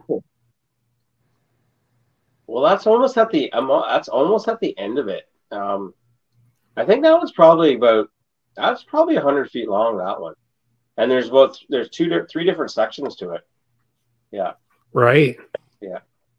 Yeah, that's that when you're walking in the mud like that, and you got a winch, and you winch yourself out, put your winch back, get going again, then you got to pull your winch out again. It's tough sledding. It's like walking in snow, like walking in deep snows. It's hard on you, right? It's same as the mud, but it's slippery, and you can fall down. You can fall down easy. Oh yeah, for sure. And if you're trying to maneuver that thing along as well, do you ever get caught in it? Like, do you ever run yourself over? ran my foot over my foot over. Yeah. Usually that's more when you're trying to help someone when they're not stuck, but they need some assistance just to get over an obstacle. You got to be careful with that because you can't see where your foot is, or they move a little further maybe than what you expect. Or, suddenly get a little bit more moving, and that can happen. Yeah. Is this your old bike, your old Polaris? Could be. Yeah, I sent there's a couple of Polaris ones I sent you there. It's got Adventures This Way on the rad cover. Yeah. Oh, I know because I haven't got it yet. I'm on delay. I don't know how that works. I know you're watching on YouTube. You shouldn't be doing that. You should be watching through this. I'm not watching on YouTube. I'm watching I'm on the StreamYard. Oh, that's weird. That's strange. It's so delayed.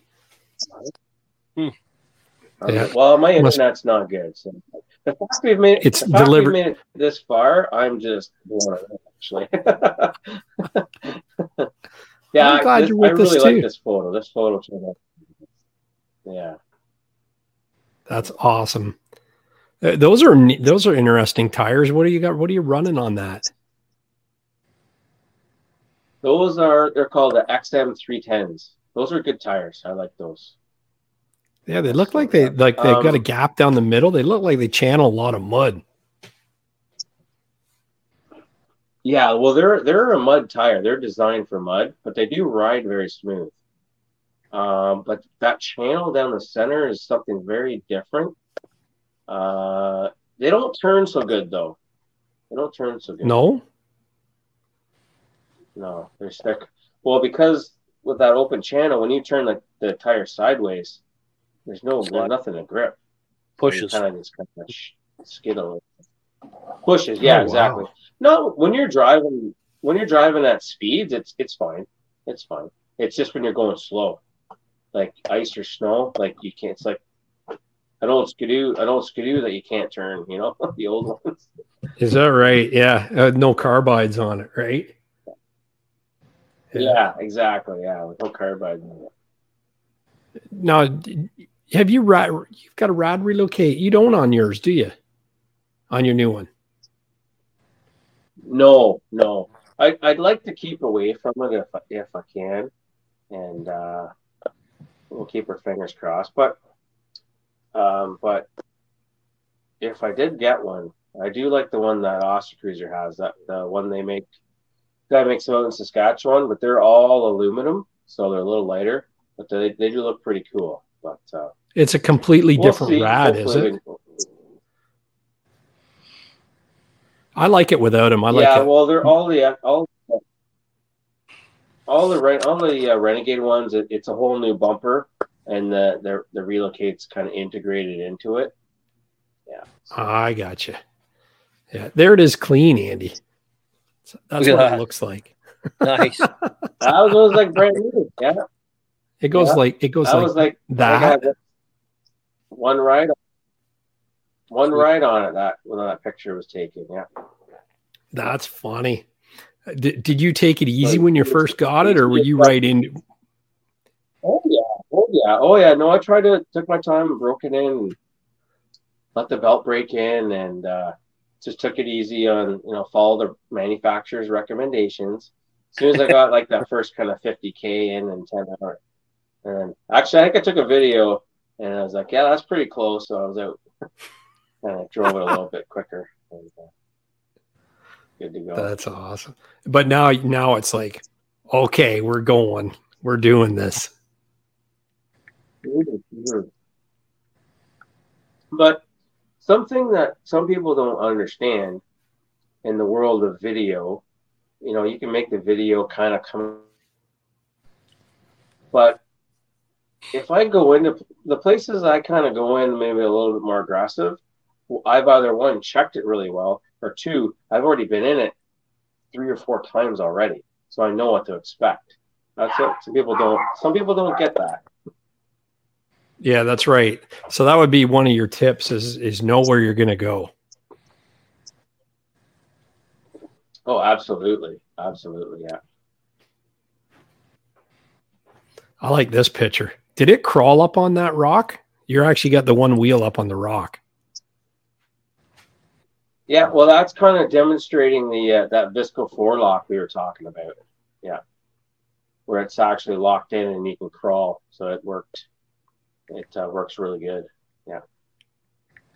And is that I think you're mentioning last week that the actual wheels on a Renegade are more forward than they are on an Outlander. Was it you that was saying that? The which part?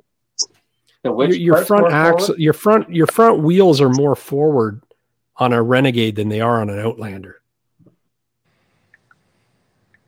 No, I don't think so. I think what that maybe is, it's more the plastics. Underneath a Renegade and an Outlander XMR are the same. A regular Outlander is going to be a little bit different than an XMR. They're built a little bit. The widths are a little bit different. I don't know all the specs, but it's really just the plastics, really. Yeah. So yes, you're on a Renegade, your front wheels stick out. They're the furthest thing in front of you. So if you hit a little obstacle like rocks or something, you hit your tires first, and then you climb up. Whereas a Renegade or an Outlander, you're going to hit your bumper first, depending on how tall the object is. Yeah, I didn't even know that. I never knew that until I actually had one.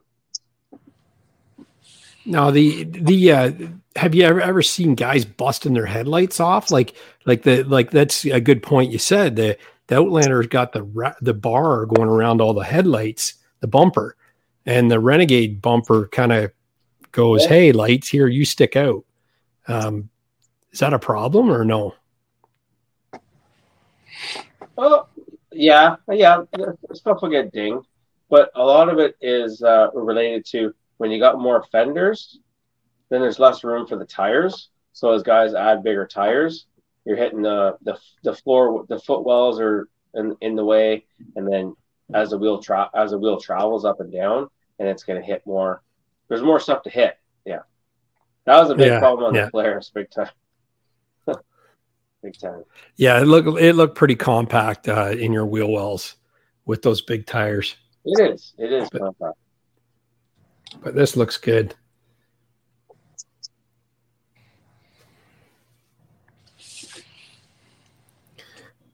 Now, what is this Renegade on the left with the purple halos? Holy! That looks gnarly. Oh, that's Job's. That's Job from ATV. Yeah. Oh yeah. He's got a YouTube channel. Yeah, he does. ATV, EHTV. Yeah. It's amazing. Yeah. EHTV. Yeah, ATV. Yeah, Job. Yeah. So he's from kind of my local area too, right? Yeah. And so the one in the middle there, that's Dan. He had some of his photos there earlier. Yeah. Now he's got those are big tires. Yeah. Oh, what a monster. And that thing's, and he's got that thing tuned. I think that's where he said the Visco-Lock is actually the governor's deleted when you actually tune it. And he put a tune on that thing, and it's a beast. That one's tuned, and he's got a dry knock system on that. He's only really used it a couple times though. Wow! Holy! Wow! So, what kind of power would that thing be putting out when the nitrous is on? Yeah. You know what? That's not really in my wheelhouse. I don't really know. But what it does is use like the general idea. I think that's a dry system. What the different? I can't even talk about it. I would butcher it. But basically, what it does is you enrich the fuel. You give it more of it gives it talk about a boost, right? So you're going to get a boost of a few hundred RPM right instantaneously just to get you that launch. Get you into the power band, right? Oh yeah, right in the power band. Yeah. Yes, that's wild. Well, that's the thing. What's your feeling on power? Like this, is power one of the reasons your ATV goes so many places? Is it because those wheels are turning Absolutely. Number one, the one thing is, what you're talking about is ground clearance. Just having the ground clearance will get you through so many things. But then when you get into denser material, or thicker mud and muskeg, you need that power to get the wheel speed to be able to get through. That's really what it boils down to. That's what I've been discovering. And like you say, an 850, whether it's a Polaris or a Polaris or a Can-Am, makes good power that is more than anybody really needs when you're trail riding, or because you honk, you squeeze the throttle and you got a lot there. But that 1000's got so much more jam. And it's the tunability of it, because it can make way more horsepower. Oh, for sure. It's insane. For sure. Yeah. Well, when you're talking that much weight too, you don't really think about it. And power to weight ratio is huge, right? So along the drivetrain from the spline that spins the wheels back to the differential, where's the point of greatest weakness, I'll say? Because if you get into the mud or you get into that heavy clay and you're launching through there, that's always been kind of I've broken axles from jumping with the throttle on, probably too high. Yeah. But where is on these machines here, do you guys put different all different components on from the transmission out? See, that's an excellent question.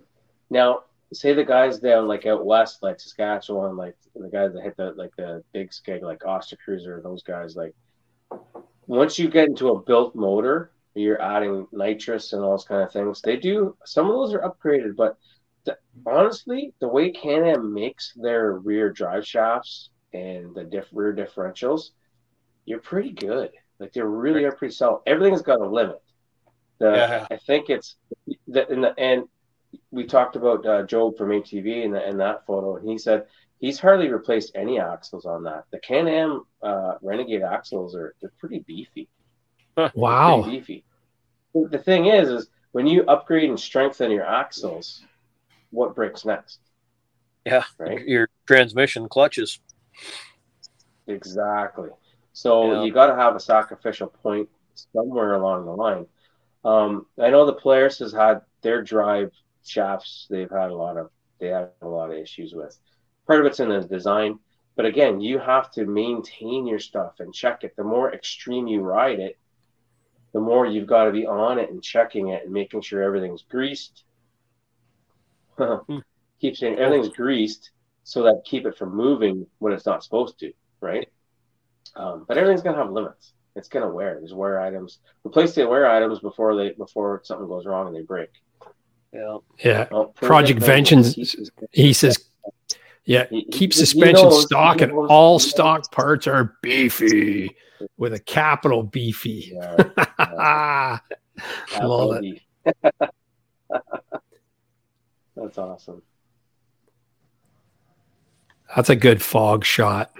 We'll let you catch up here. But just going I get the fans going. I can't hog the internet for too much longer here. I'll start hearing about it. No problem. I like that photo. So that's with my Polaris, and that's Keith from NOS ATVs. That's his Renegade. His is a beast. Nice. I subscribe to NOS ATVs as well. Yeah. Nice. I think something glitched here. I think on your volume or your audio. No, on the picture, on the photo. I don't know what happened to that one. Yeah, that one. We'll just skip through that one. This is called the hashtag snorkel me. There it is behind me.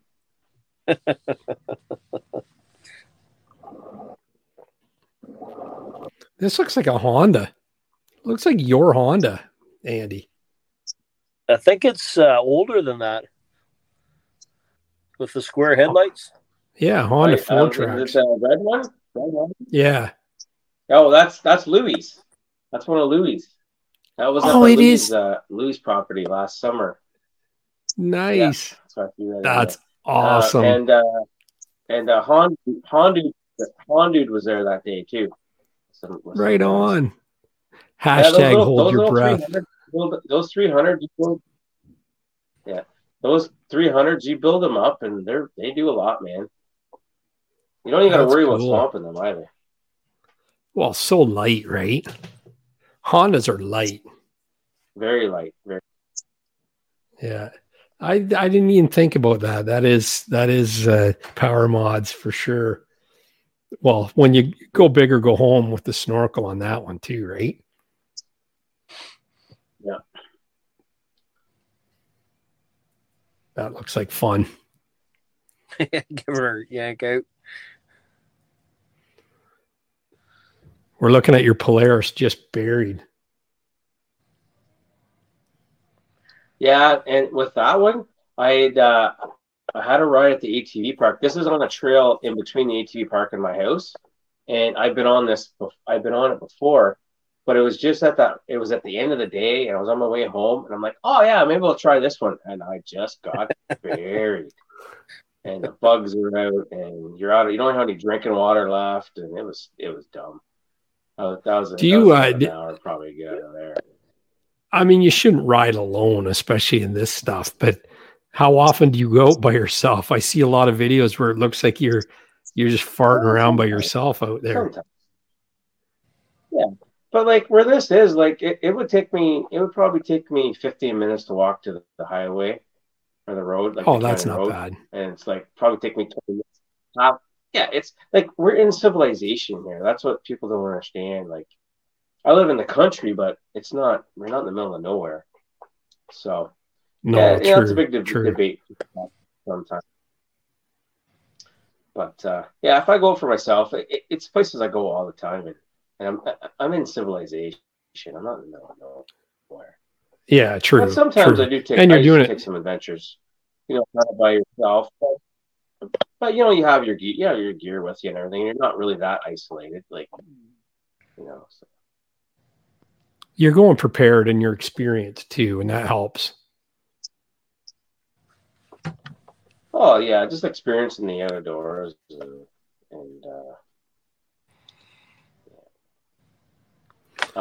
we go. So this bike now, the guy. Sorry, go ahead, Gary. Nope, you go ahead. Okay, so this bike, this is a Polaris high lifter, and it's pretty custom. So his name's Scott, and he's a Polaris ambassador for snowmobiles. And I had him in some. Actually, the picture before that was that same day as this one, and he likes orange and yellow, or orange and blue, or yellow, orange and blue, as you can tell. And that's quite the machine he's got built up there. He doesn't have a lot of that. Now he's got him. Yeah, well, his snowmobile is the same color scheme. Yeah, big time. Yeah, he doesn't have much room in those wheel wells. He doesn't have much. Sorry, he doesn't have much room in those wheel wells. Yeah, those are 34-inch tires. Yeah, they take up quite a bit of room. Yeah, but you don't get too much suspension travel with those. No. Is that right? Yeah.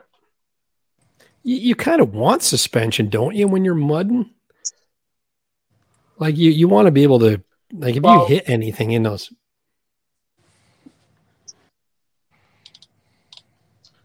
Yeah, well, it's kind of the trade-off, right? Like if you want ground clearance, so you need the machine raised up, stiffer suspension, and bigger tires take more room, so your suspension travel, you're not going to have as much. That's kind of the give and take. Yeah.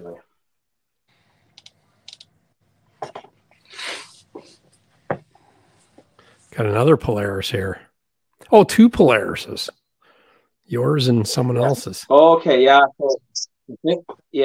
Yeah. So that's a Polaris high lifter, and that was my old bike. I put that one because that really shows the difference in tires there.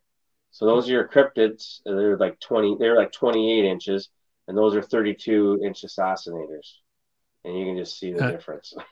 Oh, it's huge. Yeah. Same bike. It's basically the same bike. It just way taller. Underneath, it's the same bike. Yeah. Yeah. Project Vengeance says on a Renegade, you get more travel with 34s than a Polaris. Ask me how I know. And he gives a laugh out loud emoji. Yeah, that sounds about right. Yeah. Oh. He must have put a 34 right through the fender on a Polaris, maybe. I like the headlights on this thing. It looks angry. Let's see if I get that. Yeah, that's my Yamaha.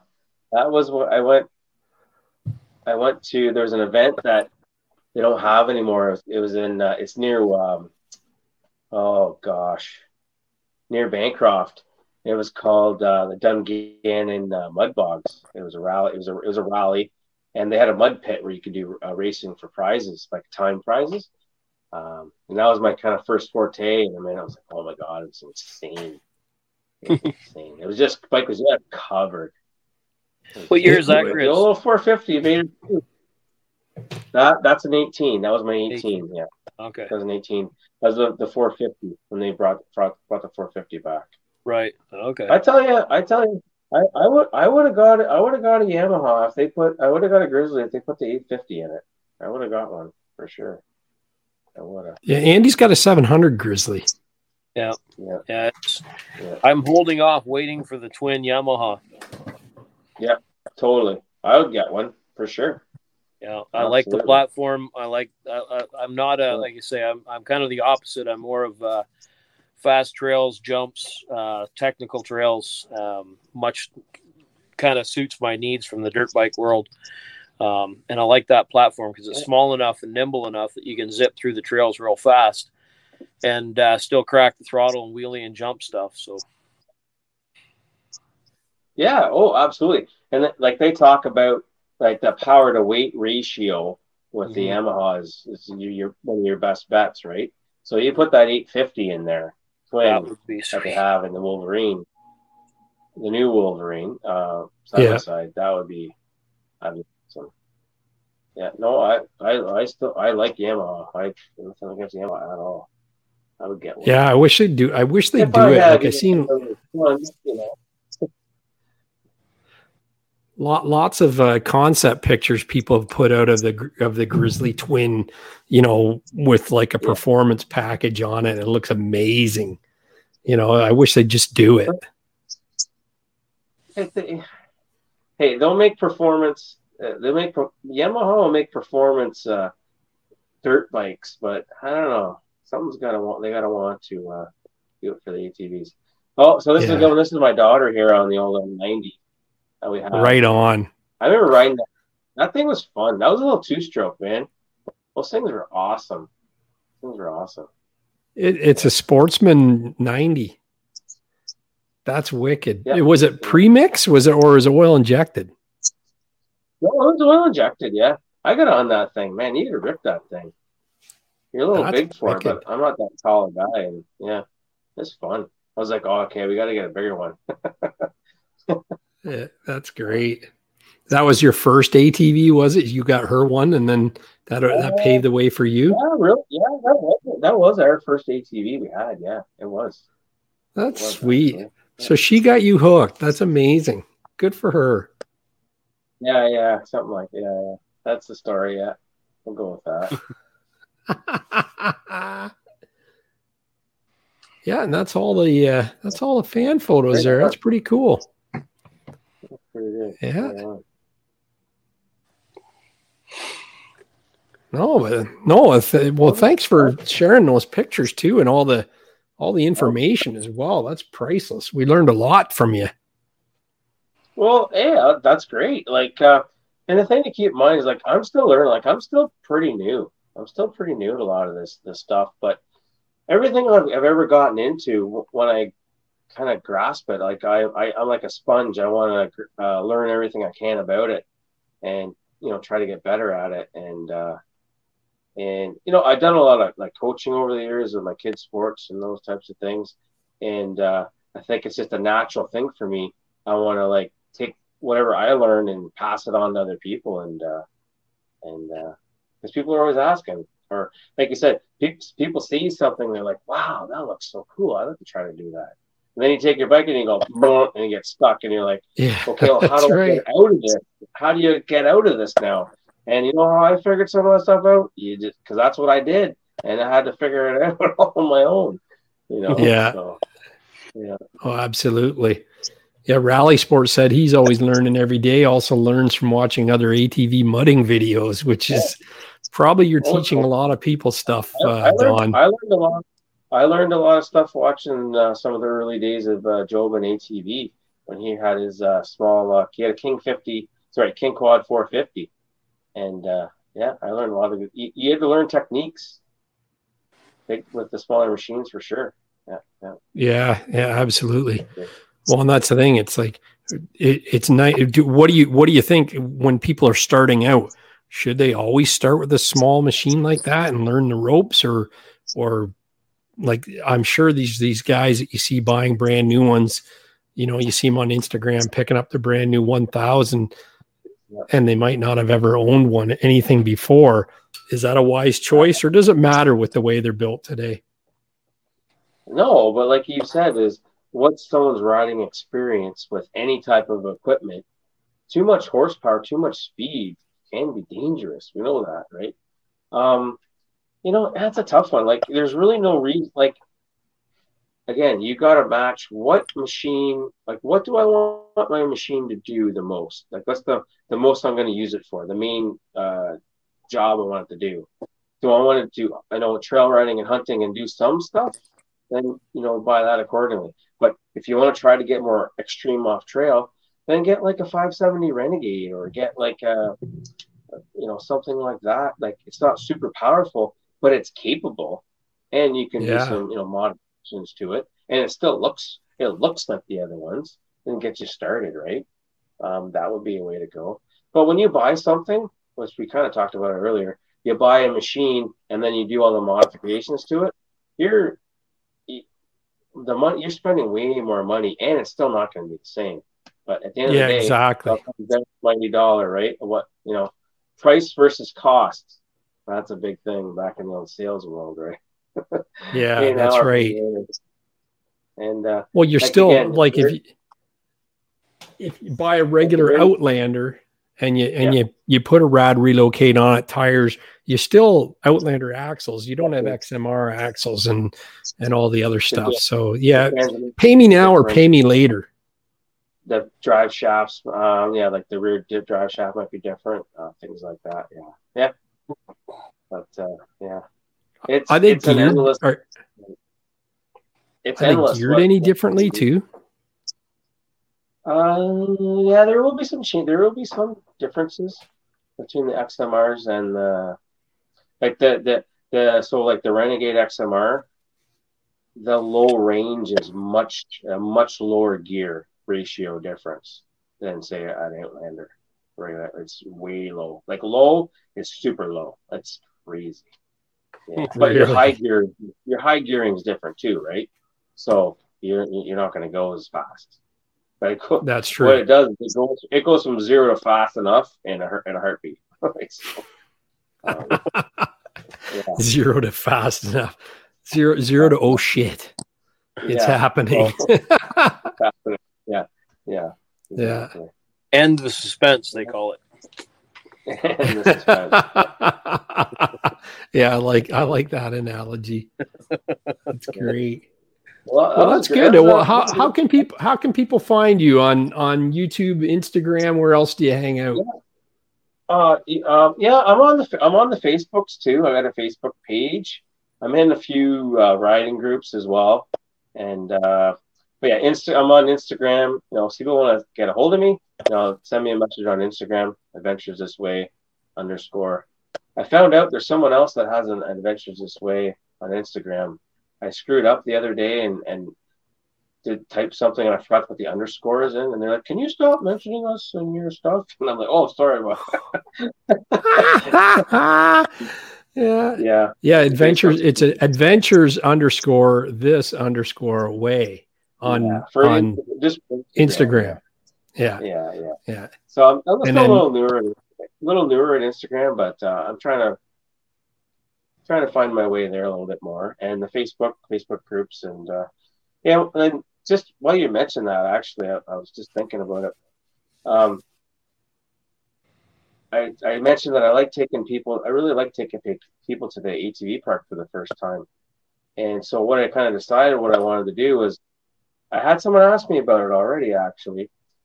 They wanted me to take it to the ATV park. And I'm like, yeah. So the kind of concept idea I have is I take people there, and this is a business transaction, and we get it all organized. But I take you there, take you for a tour, and then I make a video, like I make video of it, but then I make a video of the people that they get to keep for themselves. Yeah, I love that idea. Yeah, I did catch that on one of your videos, and I went, I'd be right into that, man. Yeah. So, yeah. But I'd have to borrow Andy's quad. Don't tell him we're going mudding, though. But you can Andy's go there with any machine and get around most of the stuff. So I guess you can pick and choose where you want to ride, right? Yeah, like you could have fun in there with the little Wolverine, could you? Oh yeah, like some of the rides we've done, like people come with just regular machines and they can navigate most of it. Like I know the way where you can and can't go, so yeah. And we'll tell you after. Yeah, right. Yeah, you shouldn't have went in there. Maybe you shouldn't have went in there. Yeah, we didn't think you'd get through there. That's right. And we were right. Through that, yeah. Well, that was a good show. Thanks for having me on, Gary. I really no problem. It. Thanks for coming. I appreciate your time tonight and all the pictures and everything. And make sure you check out Don and Adventures This Way and Andy78 Kerr on YouTube as well. And we'll see you guys. Sure. Yeah. Yep. Good to meet you. Yep. I just found you on Instagram there, so it's all good, guys. Good show for sure. Chats. Yeah. No, we'll get her going. Yeah, that was a great show. So I got to get off the internet here soon before people start getting angry at me. So no problem. Well, you know what? I'm just gonna roll the credits then, and we'll call it a night, and we'll go from there. Okay. So just stick around. We'll be in the green room afterwards. Okay. Right on.